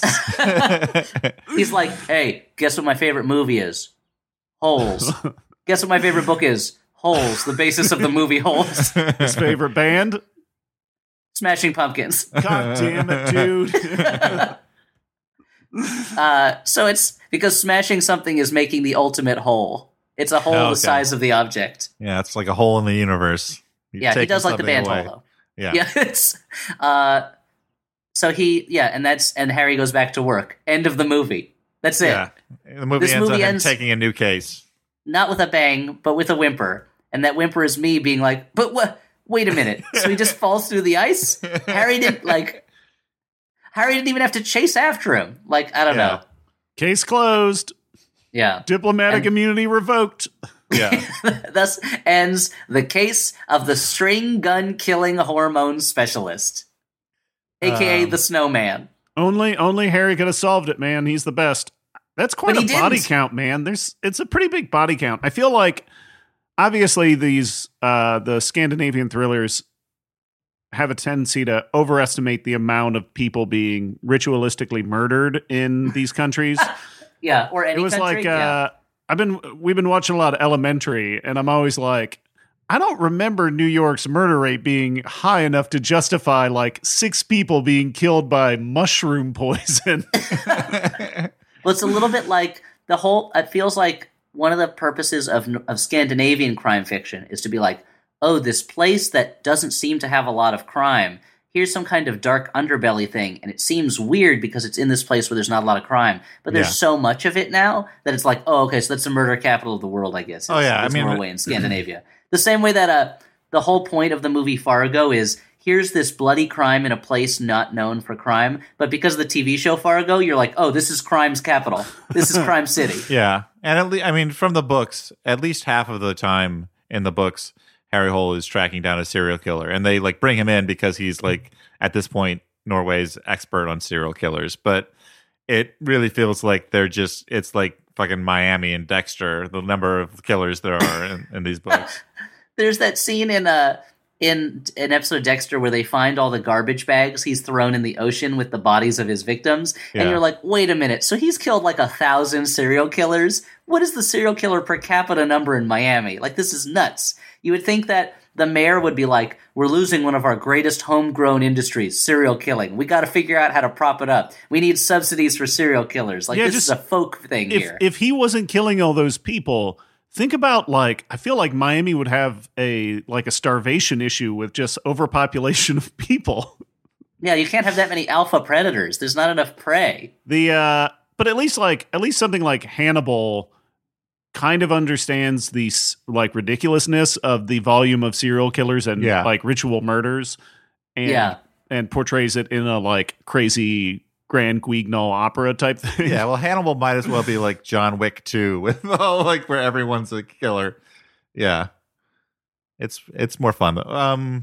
But let's do final judgments. Whether this was a good bad movie, a bad movie, or a movie we kind of liked. Elliot, what's your opinion on this? Well, obviously, there's one front runner for Best Picture later today at the Oscars, and it's The Snowman.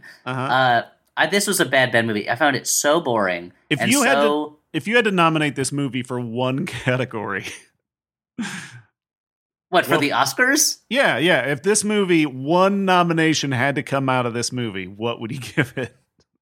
I guess I'd nominate the score just as more of a lifetime achievement thing for Beltrami. Yeah, I mean, if the fucking score for 3 Billboards can get nominated, I mean, this deserves it too. But it felt like a movie that it reminded me a lot of all those James Patterson movies that came out a number of years ago with like Morgan Freeman, where it was like, okay, this is so by the numbers and bland. Why did they bother making a movie out of it? Except it's like one of those movies where they just randomly started removing scenes at the last minute. So it's like, wait, why was this character in it? What was that about? What, like the way that, you know what? It would have been a better movie if they removed more scenes. And then it would become more of like a David Lynch type thing where you're like, I don't know what's happening. It's so surreal and dreamlike. But instead it was like, it felt a little bit like you're trying to fall asleep and someone keeps poking you and waking you up. Like that kind of dream where you're like, it's my dream can't get started. Like I can't figure it out. Stop it. Stop doing that. I'm just irritated now. Yeah. I was watching this movie last night and I was a couple beers deep and it was 3 beer boards deep. It was a rough watch. I would say this is a bad movie. I'm a big I don't know if I'm in the minority of this, but like I'm a big defender of the David Fincher Girl with a Dragon Tattoo. Yeah, English me language. too. And the part of what I loved about it is how it felt like it made effort to like create a feeling and a place. And I don't know how accurate it is to actual Sweden. That's in Sweden, right? But like this felt so neutered and strange, and it didn't. I don't know. Like it didn't feel like it fit the setting. Yeah. And of course, nothing made sense, and I didn't really have any understanding of any of the characters. Guys, I had a weird reaction to this movie because like you broke out in a rash? Like what? Well, I don't think it's a bad movie. I don't think it's a good movie by any means, but I kind of enjoyed it. And all right. Explain. You've been very quiet about that up to this point. You've let us slag it like crazy. It's ridiculous. It's a ridiculous movie. It does not make any sense. Like the logic of it doesn't make any sense. The mystery doesn't make any sense. But I think I liked it for the same reason that you were talking about, Elliot. That it brought to mind like semi shitty thrillers of the '90s, and I think it might be pure nostalgia that I enjoyed the atmospherics of it. I enjoyed the feel of it, and even though like nothing in it made sense, it kind of brought back memories of mindless entertainment of yesteryear that I have a weird fondness for. Is that because Val Kilmer was in it? Could be. I mean, it doesn't hurt. It's always nice to see Val Kilmer show up in the thing, even though his performances have gotten weirder and weirder over the years.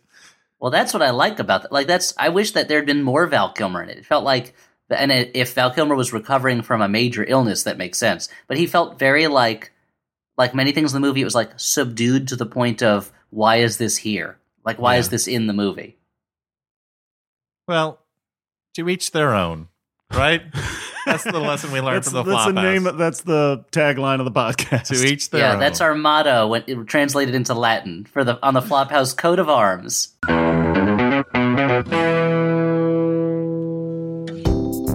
My name is Rachel, and I love the Flophouse. I'm Jeff, and I love pop rock. I would recommend the Flophouse as a great way to spend some time with 3 funny guys. I would say it's intelligent and diverse pop culture commentary. I realized at some point that I get so many hours of enjoyment out of Max Fun shows that it was criminal that I wasn't paying anyone any money for it. I see Jesse on social media talking about how he just wants to be better friends with Guy Branum, and I relate to it so hard. These are listeners just like you, and they support the Flophouse and Pop Rocket with a Max Fun membership.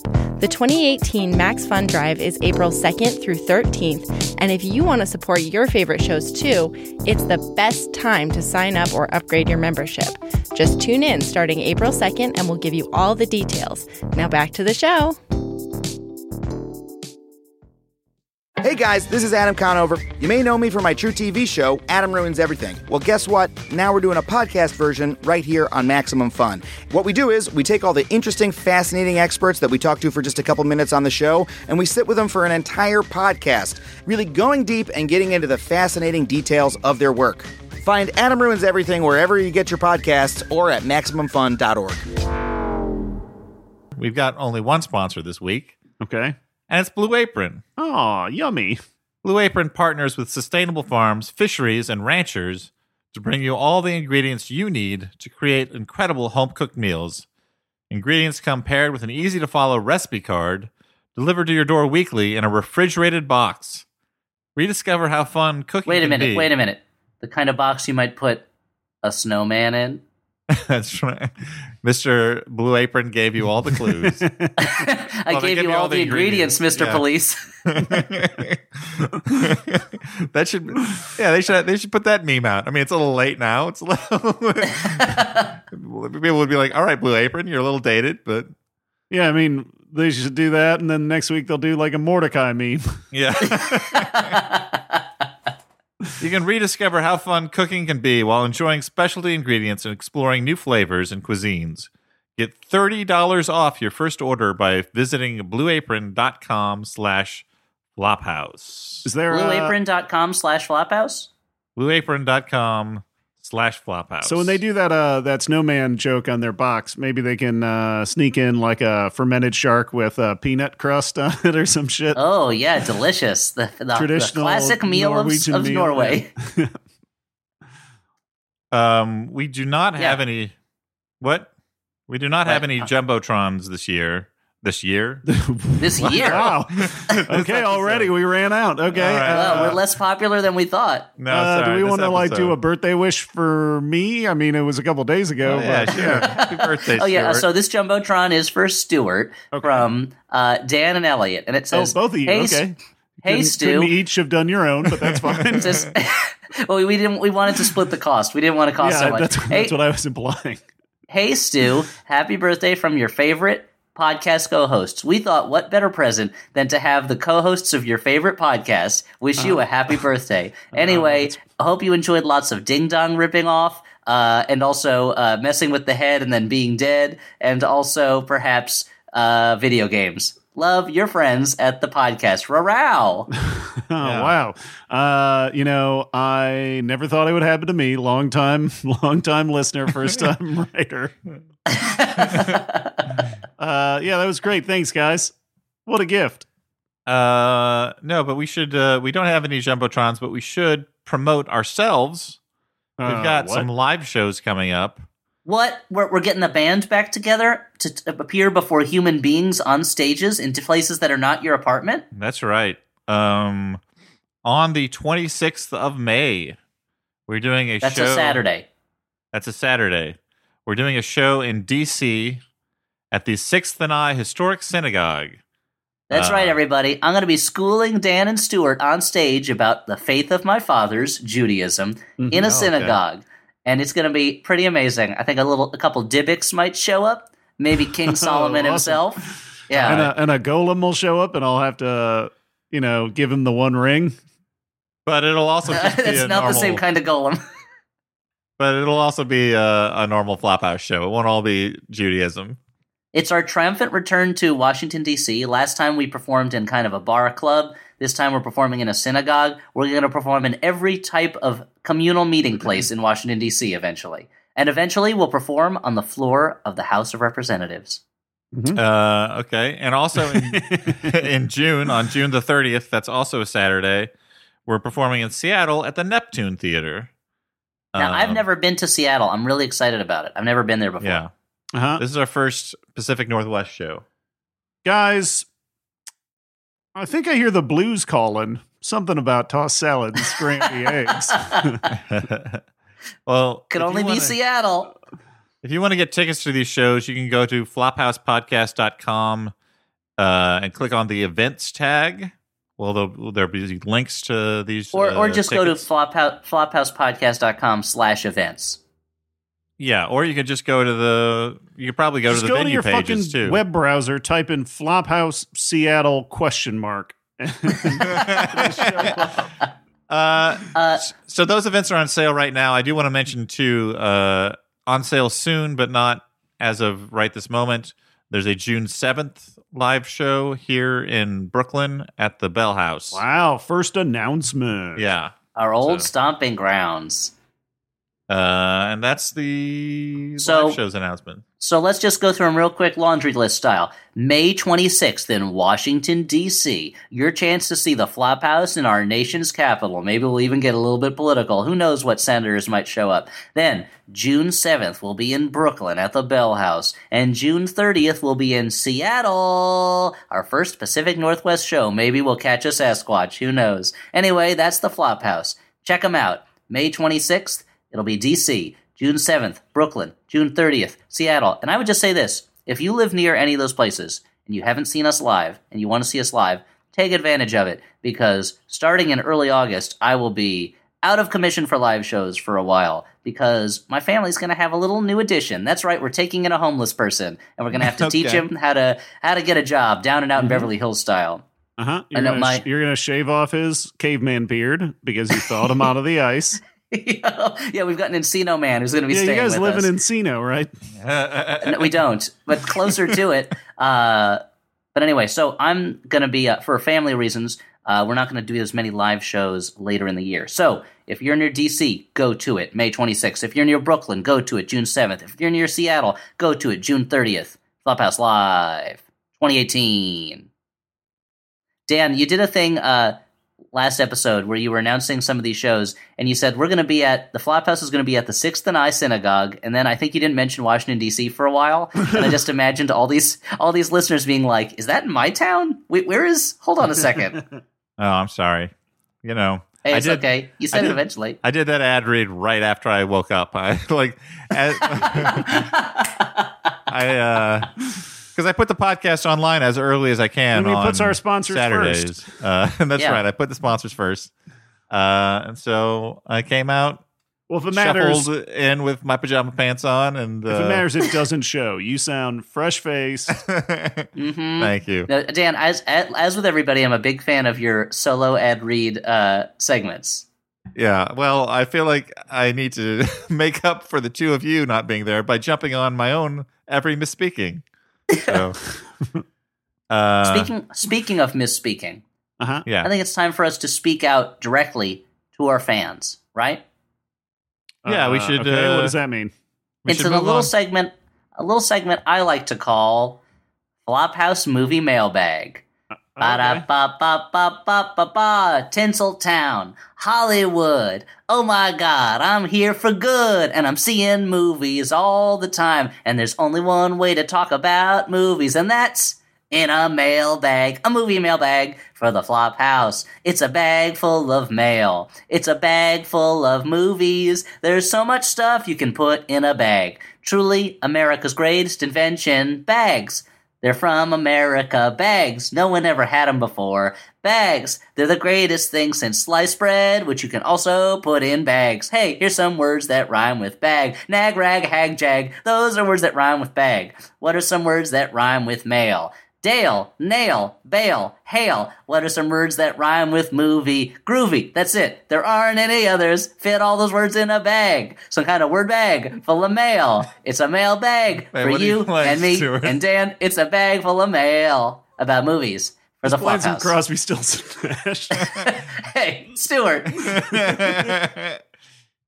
All right.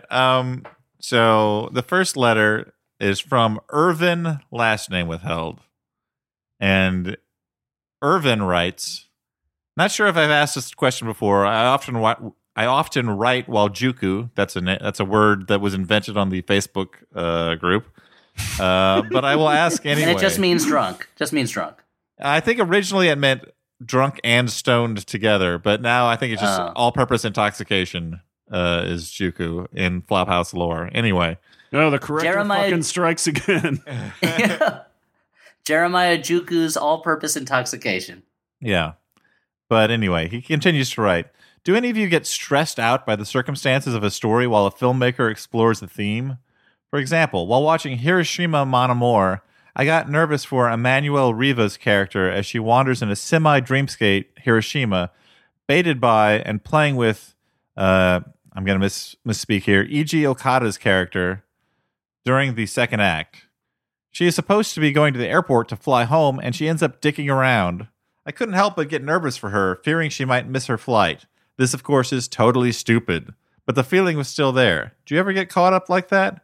Her missing her flight was not the filmmaker's intent, but there I was, clutching my popcorn, desperate to find a reassuring weenus buried in the kernels. As always, you're a lovely bunch, and whenever I feel lonely, I pull up an old episode. Thanks. A reassuring weenus is a rare description of a weenus. Yeah. So getting stressed out by something that like is not maybe a main thing in a film. Well, movies are kind of like Rorschach tests in that way, that like the thing that makes you anxious in real life, when you see it in a movie, it happens. So like anytime in a movie that I see someone turn on water and just leave it running and don't turn it off because they don't need any more, I'm like, turn that off. You're wasting water. Like, stop it. I found it very distracting. There's this amazing moment in Call Me By Your Name where a character leaves a freezer door partially closed, and it pauses for a second before somebody comes and closes it, and I'm like, oh, thank God. I mentioned this on the aforementioned Facebook group, but I always get very disturbed by whenever someone comes home to find their place has been ransacked, but I'm not really like upset about the fact that someone is against them so much that they're going to ransack their house or that they're embroiled in this whole thing. But more, I get upset like thinking, oh, they're going to have to clean all that up. Yeah, this is coming from a guy who has not made plans because he was expecting to organize his CDs one time. Did that happen? Yeah, it totally happened. This is kind of a horror movie, so I don't know if it counts, because I think in horror movies, like basically anything can be conceived as scary. But there's a scene in Raw where a character is getting her first bikini waxing, and the whole time I was like on the verge of throwing up because it's just stressing me out so much.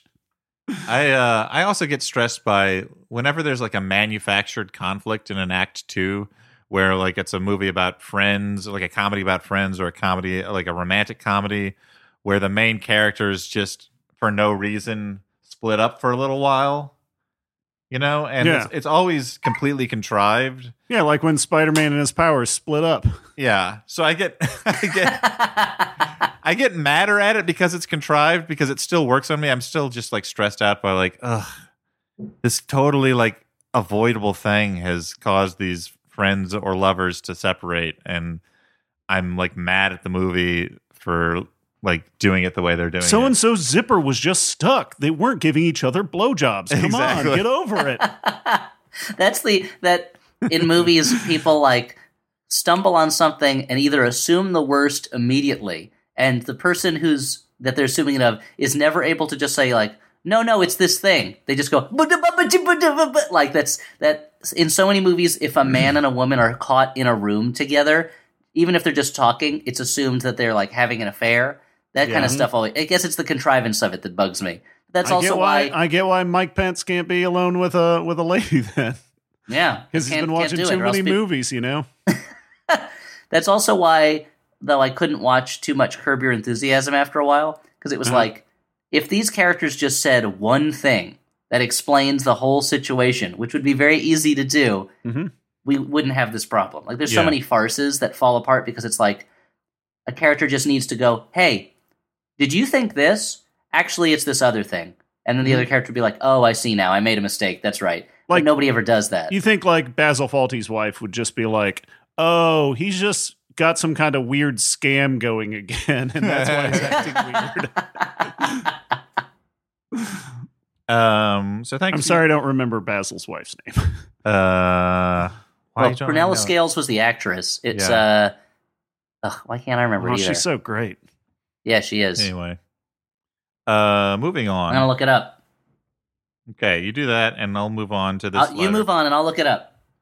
Okay, thanks. Okay, open up my browser. Type in Fawlty. Seems like talking during it just Fawlty Towers causes problems, so I can't. Now let's see Wikipedia. Let's take a look. Click on cast list. Okay, let me go down to cast. Oh, Sybil. That's what the name was. That's right. Sybil. Okay. Sybil Shepherd. Okay. By the way, there were just like listeners screaming at us for the past half minute. Just like out there being like, Sybil. No, they were screaming at us going, "This is a great bit! Yeah, keep it up! I love it!" Anyway, this next letter is from James, last name withheld. Patterson. Right.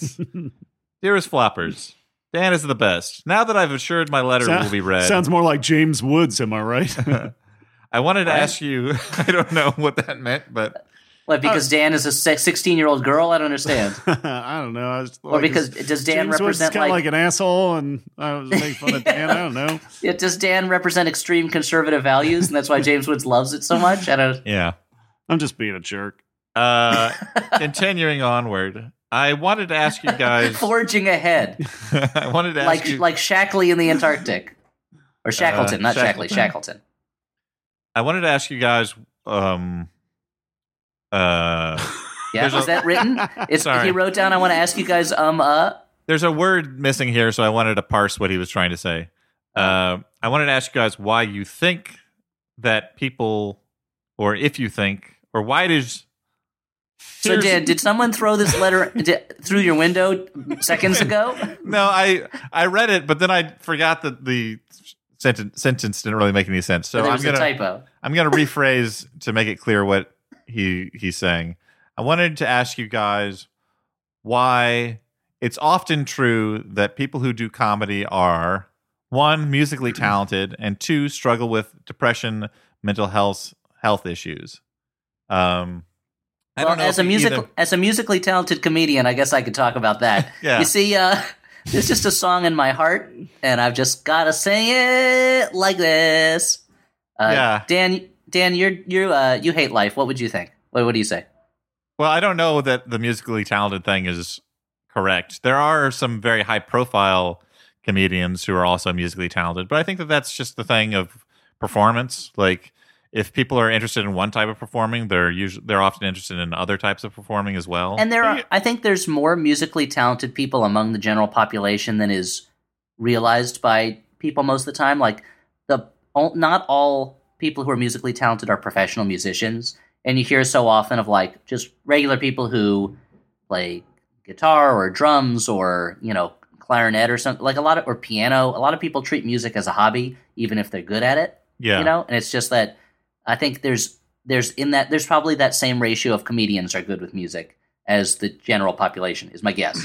I don't know. I mean, I feel like a lot of comedians are like, for instance, I feel like a lot of people that are funny can also be good at other art forms, whether it's, I don't know, acting. Like you see more comedy actors who are also good at dramatic roles than dramatic actors that are also good at comedy roles. And Dan's good at drawing. Yeah, Dan's got another talent. Yeah. And I'm a mediocre guitarist. I'm not talented at music, but I like doing it as a hobby, like Elliot says. There is this weird thing where a lot of stand-ups really want to be rock musicians, it seems, or rappers. And a lot of, over time, more and more musicians have wanted to become comedians, which is weird to me.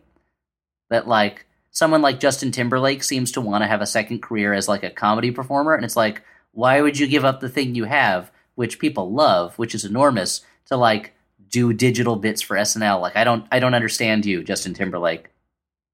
And to speak to the depression thing, I'm not sure that that's true, that there's a higher incidence of depressed people among comedians. Like, I think that people don't talk about depression a lot, and so people who talk about themselves a lot are like comedians do. It comes out more often, maybe. Wait, are you saying that not everybody's just depressed all the time? Well, that's the other thing. That's the opposite of what I'm saying. It's like, I feel like a lot of people are depressed all the time.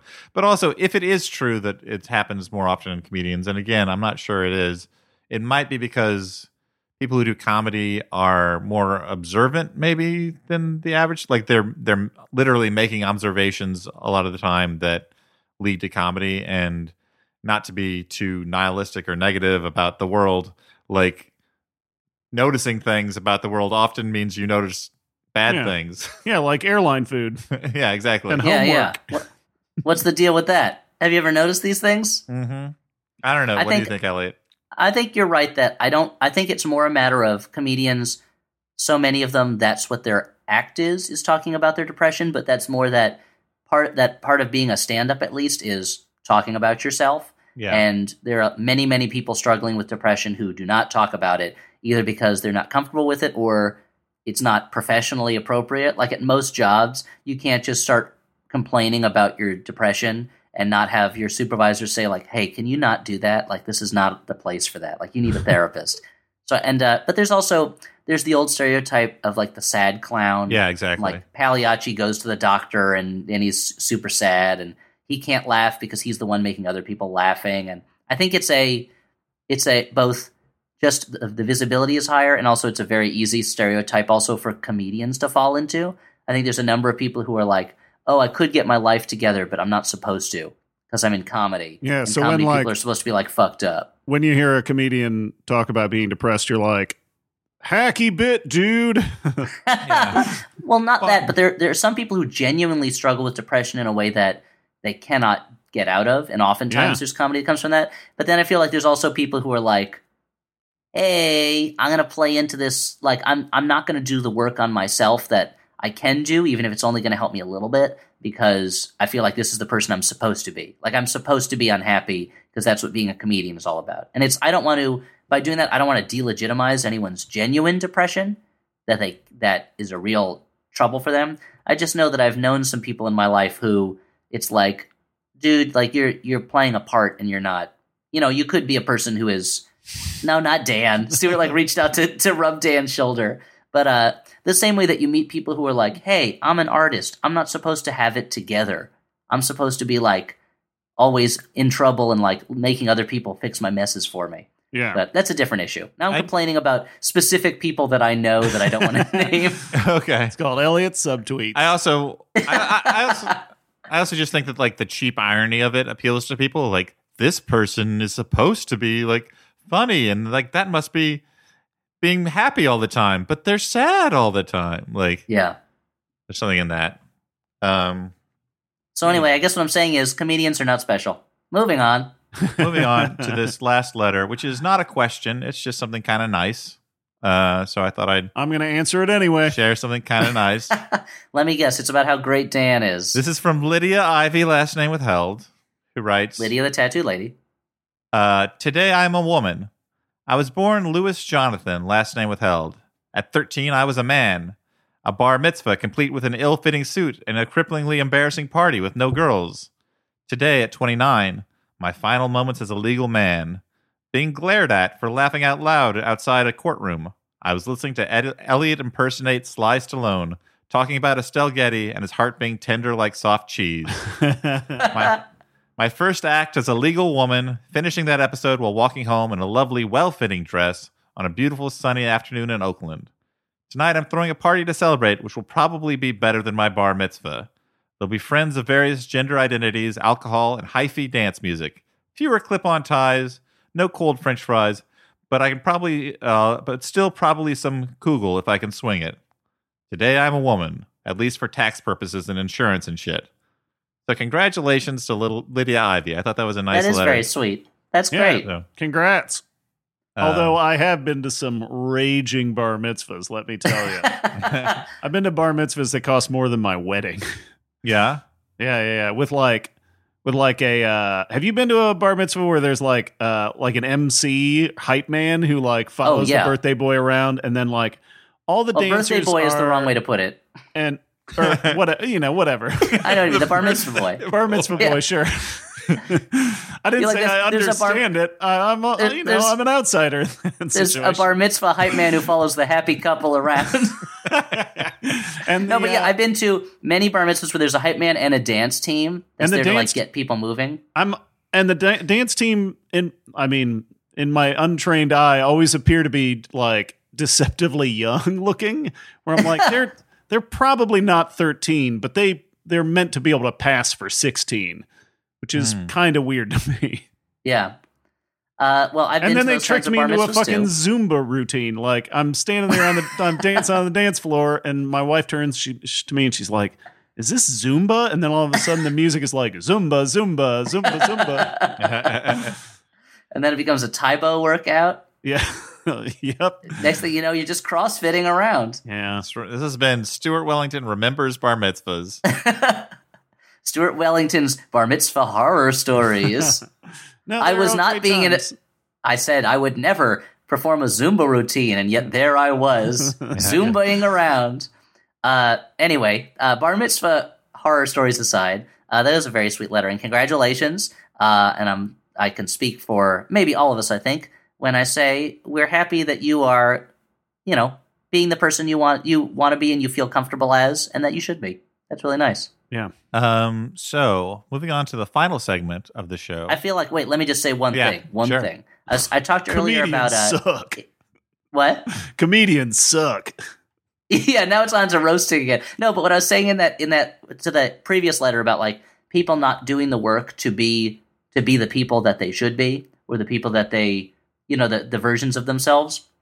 I feel like that then the second letter was exactly that sort of thing, being like, okay, this is the person that I want to be. I'm going to do the work that it takes to be that person. It takes a lot of work and I'm guessing a lot of unnecessary obstacles. And it always makes me very happy when someone has achieved that self-realization, Yeah, I mean, I admire it so much considering that, like, I feel like for most things, I put the bare minimum amount of work into life.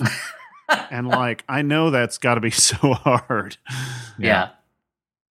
All right. Again, though, moving on to the last segment of the letters. podcast. Hey, everybody, it's letter time. Last segment of the show. Letters. Dan, read another letter. No, we're doing our recommendations of movies that you should watch instead of The Snowman. Oh, okay. Because we could have some more letters. Hey, everybody, write us some letters. So. Wait, what? I didn't pick any extra ones out, so I don't think we could have any extra letters. Oh, so where do I start my change.org petition to force you to pick more letters? I think you said it when you just said that. Go to change.org. Oh, right. Right. Good point. I'll recommend a movie. So, Dan, what's this segment? It's recommendations of movies. And we recommend movies, right? Yeah. Not the one. What about books? Not the. Yeah, can we recommend books? I've done it before, and you guys were really down on me for it, so probably not. Okay, so I'm going to recommend a movie called The Snowman. It stars a snowman. It's a twist. Dan, okay. you recommend your movie. I watched the movie Southern Comfort. They were showing it at the... Now, Dan, it sounds like you're recommending an alcoholic beverage and not a movie. Are you tricking us again? I would never recommend Southern Comfort. It's gross. Wow. Hot take alarm. What a flip-flop. You were just about to recommend it. Yeah. No, not the drink. I'm recommending the movie directed by Walter Hill, who directed The Warriors, among other things. And Bullet to the Head. Yeah. A movie that I think we kind of liked eventually. I think that's where it came down at. Yeah. So Southern Comfort is about a group of National Guardsmen in, I believe, Louisiana. I'm not sure. I can't remember. Checks out. That's the South. They go into... And quite comfortable. Dan, is there anything else I can do to make your stay a little more pleasant? I will have another slice of that delicious pie, ma'am. Okay, that'll be $13, please. Oh, wow. Okay. Real tourist trap you're in. Southern hospitality that I heard about. Would you like a picture of you eating that pie? That'll be another $25, but I'm happy to do it. Hey, how about I freshen up your sweet tea? That'll be $45, please. Oh, wow, God. you're already doing it. This trip south is bankrupting me. I'm not a fan of the taking the picture first and then showing it to me and trying to get me to pay for it. Like I'm paying for you for the work. That sucks. It's like putting a bracelet on my wrist and then being like, that's $5. And I'm like, I didn't even ask for this bracelet. Yeah, but I'm guilting you into paying for it because there'll be more work to not to. Anyway, Dan, I'm glad to have you here at my Airbnb. It's called... that'll be, again, another $300 a night just for the soap. Okay, well, thanks. Anyway, this bit was great, but Southern Comfort, the movie... is about these National Guardsmen who go on these training exercises in the swamp, and they've mostly just got blanks in their guns, and they go and they run into some Cajuns. They make a few mistakes. They borrow a boat from the Cajuns, and then one of the people shoots off a couple of rounds of blanks to scare them, and they don't take it as a joke. These Cajuns, as you might expect, they're not happy about interlopers in their backwoods Cajun hideaway. Now, would you call these Cajuns raging at this point? Yeah. These Cajuns are at that point raging. Yeah.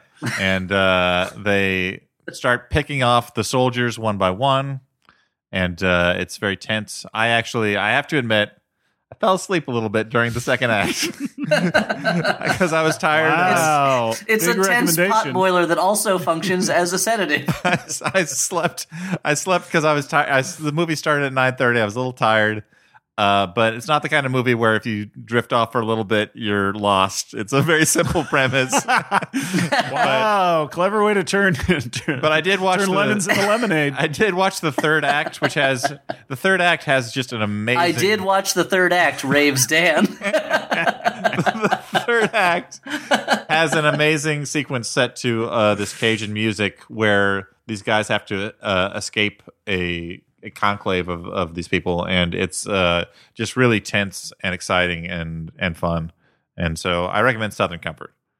I love that Walter Hill, I'm sure, was listening to that and was like, oh, an underseen movie of mine. I can't wait to hear it. What? I think Dan turned it around at the end, Yeah. Yeah. It was a full arc of a story. Yeah. That was that second act breakup that Dan hates. Oh man, I have two movies that I really strongly want to recommend, and I don't want to wait till next episode to split them up. So I'm going to do them both.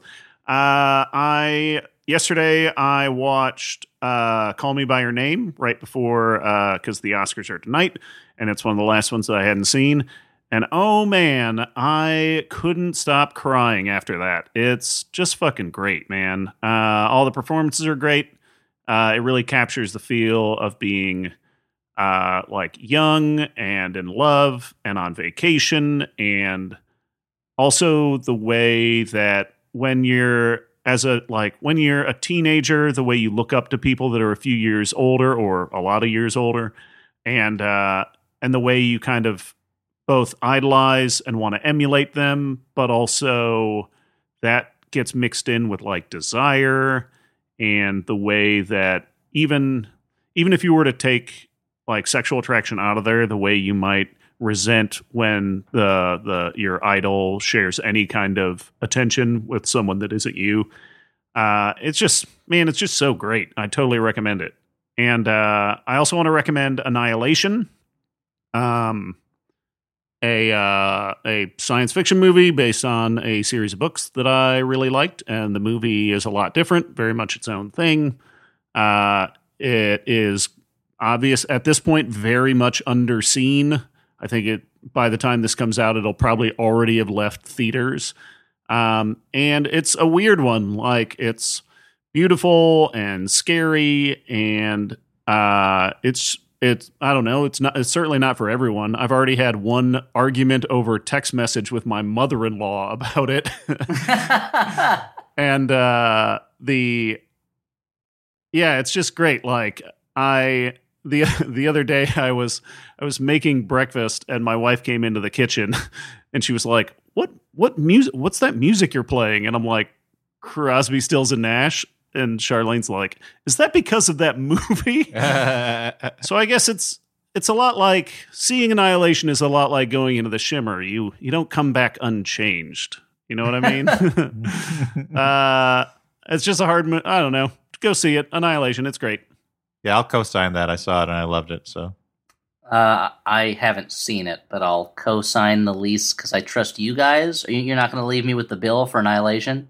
I mean, I don't think so. I enjoyed it. I'll gladly pay my price, or the price of a ticket. Good, because I trust you guys. This. I don't want to be left holding the bag on this. I don't know if my credit rating. I don't know if it's for you, Elliot. Do you like intelligent science fiction movies?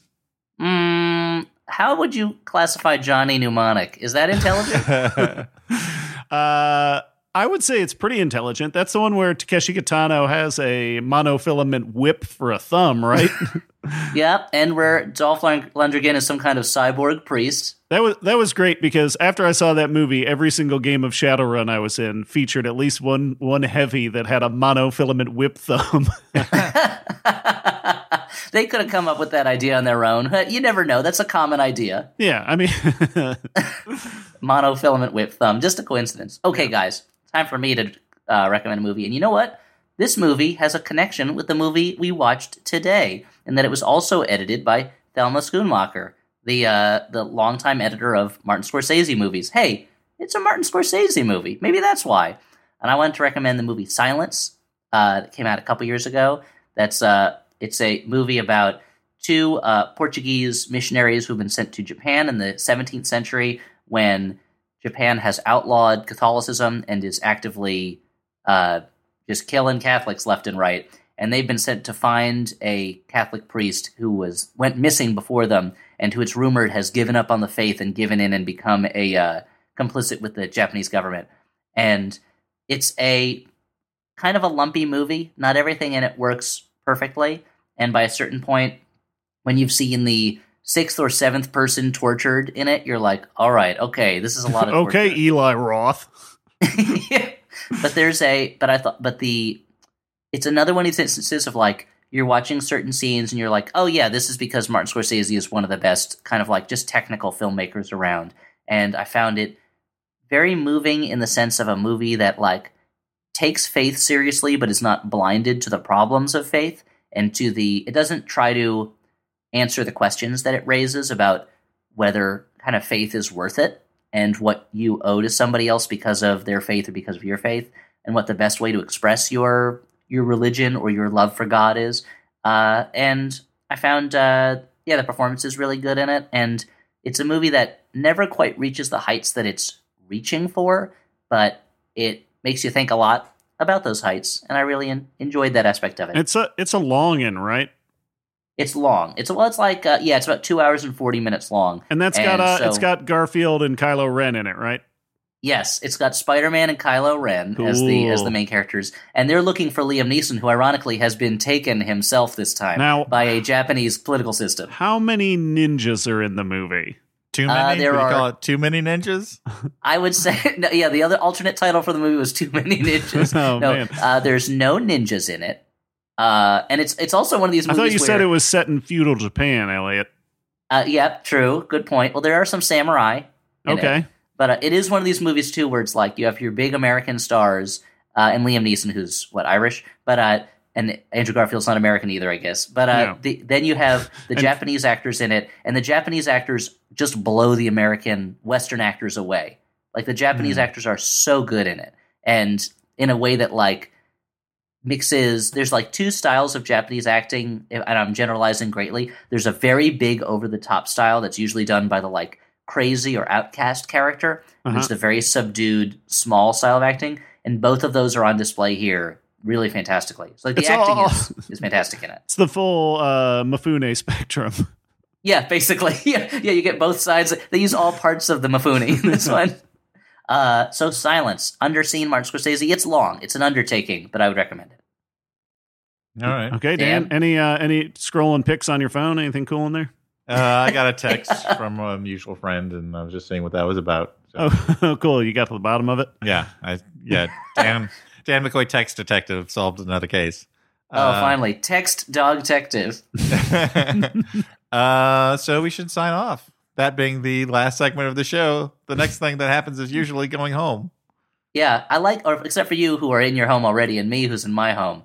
Yeah. Dan, I'd like to salute the way that we were just kind of rolling the show to a regular close. We had like kind of a low-key momentum going. And then Loki, you decided the brother to check of Thor. You decided to check the text on your phone and throw off even what little energy we had going into the conclusion. Guys, to be fair, no one needed to comment on the fact that I was looking at my phone. It could have passed unremarked upon. I don't know if that's in my character, Dan. That's not me living my truth. Yeah. Now, before we sign off, I say we do a prediction, because our predictions are going to seem ridiculous. Like when I said that no way would we hire a president with hair as ridiculous as Jonathan Pryce in our G.I. Joe retaliation episode. And I have not been able to live it down. You were like, no way will we elect a president who's an openly evil man working for a power that wants to destroy America. No way. But then we did it. Yeah. That was all I could think about on that election night was my stupid words coming to haunt me. But do you have any Oscar predictions, Best Picture? Do you have something you would like to win? there's it's weird because so many people focus on the Academy Awards, either snubs or the losers. But there are so many things nominated this year where I'm like, yeah, I could see that winning, and it would deserve it. Like, there were a lot of really good movies that came out this past year, and like, you have all these. I'm sure the one movie I really haven't seen much of is Darkest Hour, and I'm sure that'll win a bunch because it's kind of easygoing, you know. But like, in a year when you have like movies as diverse as, and I don't mean diverse in terms of racial and gender, but just in type of movie, as Get Out, Call Me by Your Name, Lady Bird, Shape of Water, Phantom Thread, being nominated. What? Phantom Thread. Yeah, like being nominated for things. It's like there's a. I like to look at the Oscars less as about the winners and more about what type of stuff, the variety of stuff that gets nominated. And it's like movies are in a pretty good place if they can have that wide and that high a quality of stuff. Does it mean the best thing will win?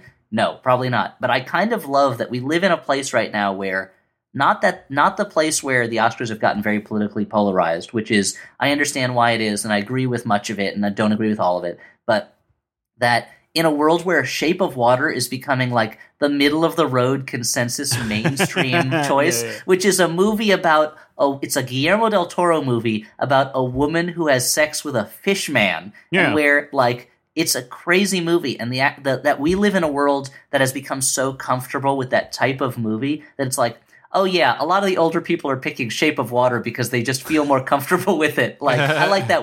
I like that aspect of this world that we live in. This movie does feature a fish man eating masturbation eggs, but it does celebrate classic Hollywood. So that it's like, this is the movie that really reflects where we are. It's a movie where a fish man bites the head off a cat, and it's kind of an adorable moment in a way because it's like, oh, he doesn't know, he's just a fish man. Like, there are a lot of great movies that are nominated this year, and like, I don't know, if you look at it as a field of nominees being honored by getting greater attention that way, I think we're in good shape. But who's going to win? I don't know. Dan Stewart, what do you guys think? I've rambled on. I mean, but do you have something you would like to win? Do you have a favorite of the Best Picture nominees? Do you have a snub? Like, I wish Florida Project had been nominated for Best Picture because it's really beautiful and great. But yeah.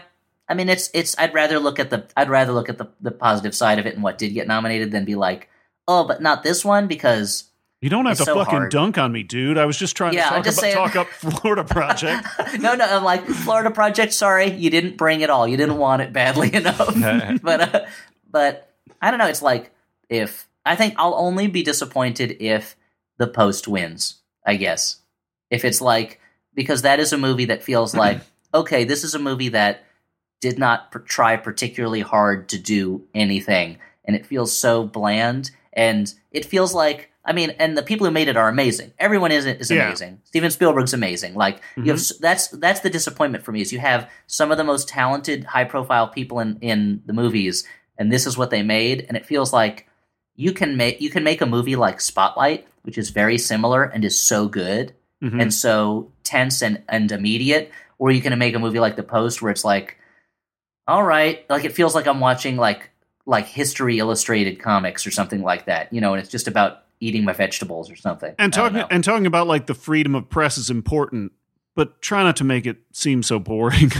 Well, like, here's a movie that's like, hey, freedom of the press is important, and never during the movie did I feel like, oh, they have to get this story out. I'm like, this is like, it never made me feel anything. And it doesn't help that the first half of the movie is a bunch of people being like, look at all the great work the New York Times is doing. It's like, yeah, they are. Like, why am I paying attention to you assholes? Like, let's go look at the Times. They're doing it, you know? Yeah. It's like if the Bad News Bears were spent the whole movie being like, look at that team of misfits that's winning all the games. Oh man, I wish we could be like them. Like, yeah, let me see them. Or if Teen Wolf was about one of the other teams, and they're like, oh, we wish we had a Teen Wolf on our team. Man, wouldn't that be great if we had our own werewolf? Yeah, show me the werewolf, dude. That's my big Show me the werewolf. Show me the werewolf. All right. I mean, I don't really have much to say. If my favorite movie of the year that I saw won, it would be Phantom Thread. But I looked at the odds makers, and that has they currently have that as 100-1. So, and you're that one. Oh wait, I can think of one. There's one movie I wish was nominated for more stuff, and that's Mother. because I thought that was it's great. a really amazing movie. But it's a weird movie. I get what, but it's like in a world where Mother is too weird, but Shape of Water is not. We're getting closer to a world where Mother is not too weird. Yeah. No, I mean, like they changed the makeup of the voting academy, and I think you really see it. I think that there are a lot of younger, in quotes, movies being honored, and that's nice to see. Yeah, I don't know. I hope Get Out wins because it's awesome. Okay, it is awesome, and it's like what's wonderful about where we are now in terms of movies is that I feel like the Oscars have gotten decoupled from the idea of these are the best movies. Yeah. Like, of the past 10 years, how many times and I'm sure this is true for all of cinema history, but it's so much easier to see movies now and to see them if you missed them before that, like, you don't have to rely on them winning Best Picture to be remembered for 100 years. Like, Get Out's going to be remembered for 100 years. Yeah. And it doesn't need to win Best Picture to do that. But if it did win Best Picture, I'd be really happy because it's a great movie. Yeah. That'd be interesting, too. I mean, Silence of the Lambs was the last horror movie that won Best Picture. I like a little genre in my films. Mm-hmm. I would consider The King's Speech a horror movie. Whoa. The horror of whether he's going to be able to give that speech. Did that win Best Picture? It did, I believe, Oh, wow. Yeah. I mean, it's fine. I was looking back at the last few movies that won. I mean, Birdman is kind of a horror movie in some ways, but there are like a bunch of movies that won Best Picture where you're like, oh yeah, that's right, because the movie that wins Best Picture gets forgotten much of the time. Like, who's out there watching The Artist right now, or like watching The King's Speech or Chicago or any of that stuff? Yeah, it's like a curse. So basically, what we're saying is, this segment, which was already not relevant because it'll come out long after the Oscars, is extra not relevant because the Oscars aren't relevant. Yeah, I guess that's fine. I just want to talk about movies with my friends for a second, Dan. I mean, we've literally been doing it for 2 hours at this point, but sure. Okay, cool, fine. Signing off. You're Dan. I'm Stuart, and that's Elliot. Peace. Wow. And I guess we're leaving on that note. Yeah, well, who caused that? Who played that note? Dan, you did. All right. I said peace, dude. He said peace, but it sounded more like war. Yeah, all right. I guess namaste to everybody.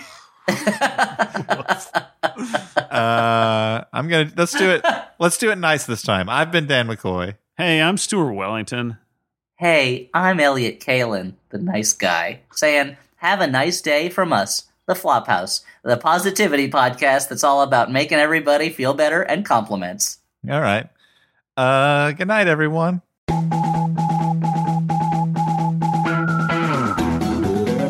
And our waiter is an old friend of Alex Smith's, who, this guy Brendan, who plays the guy who goes crazy in the beginning of the new, more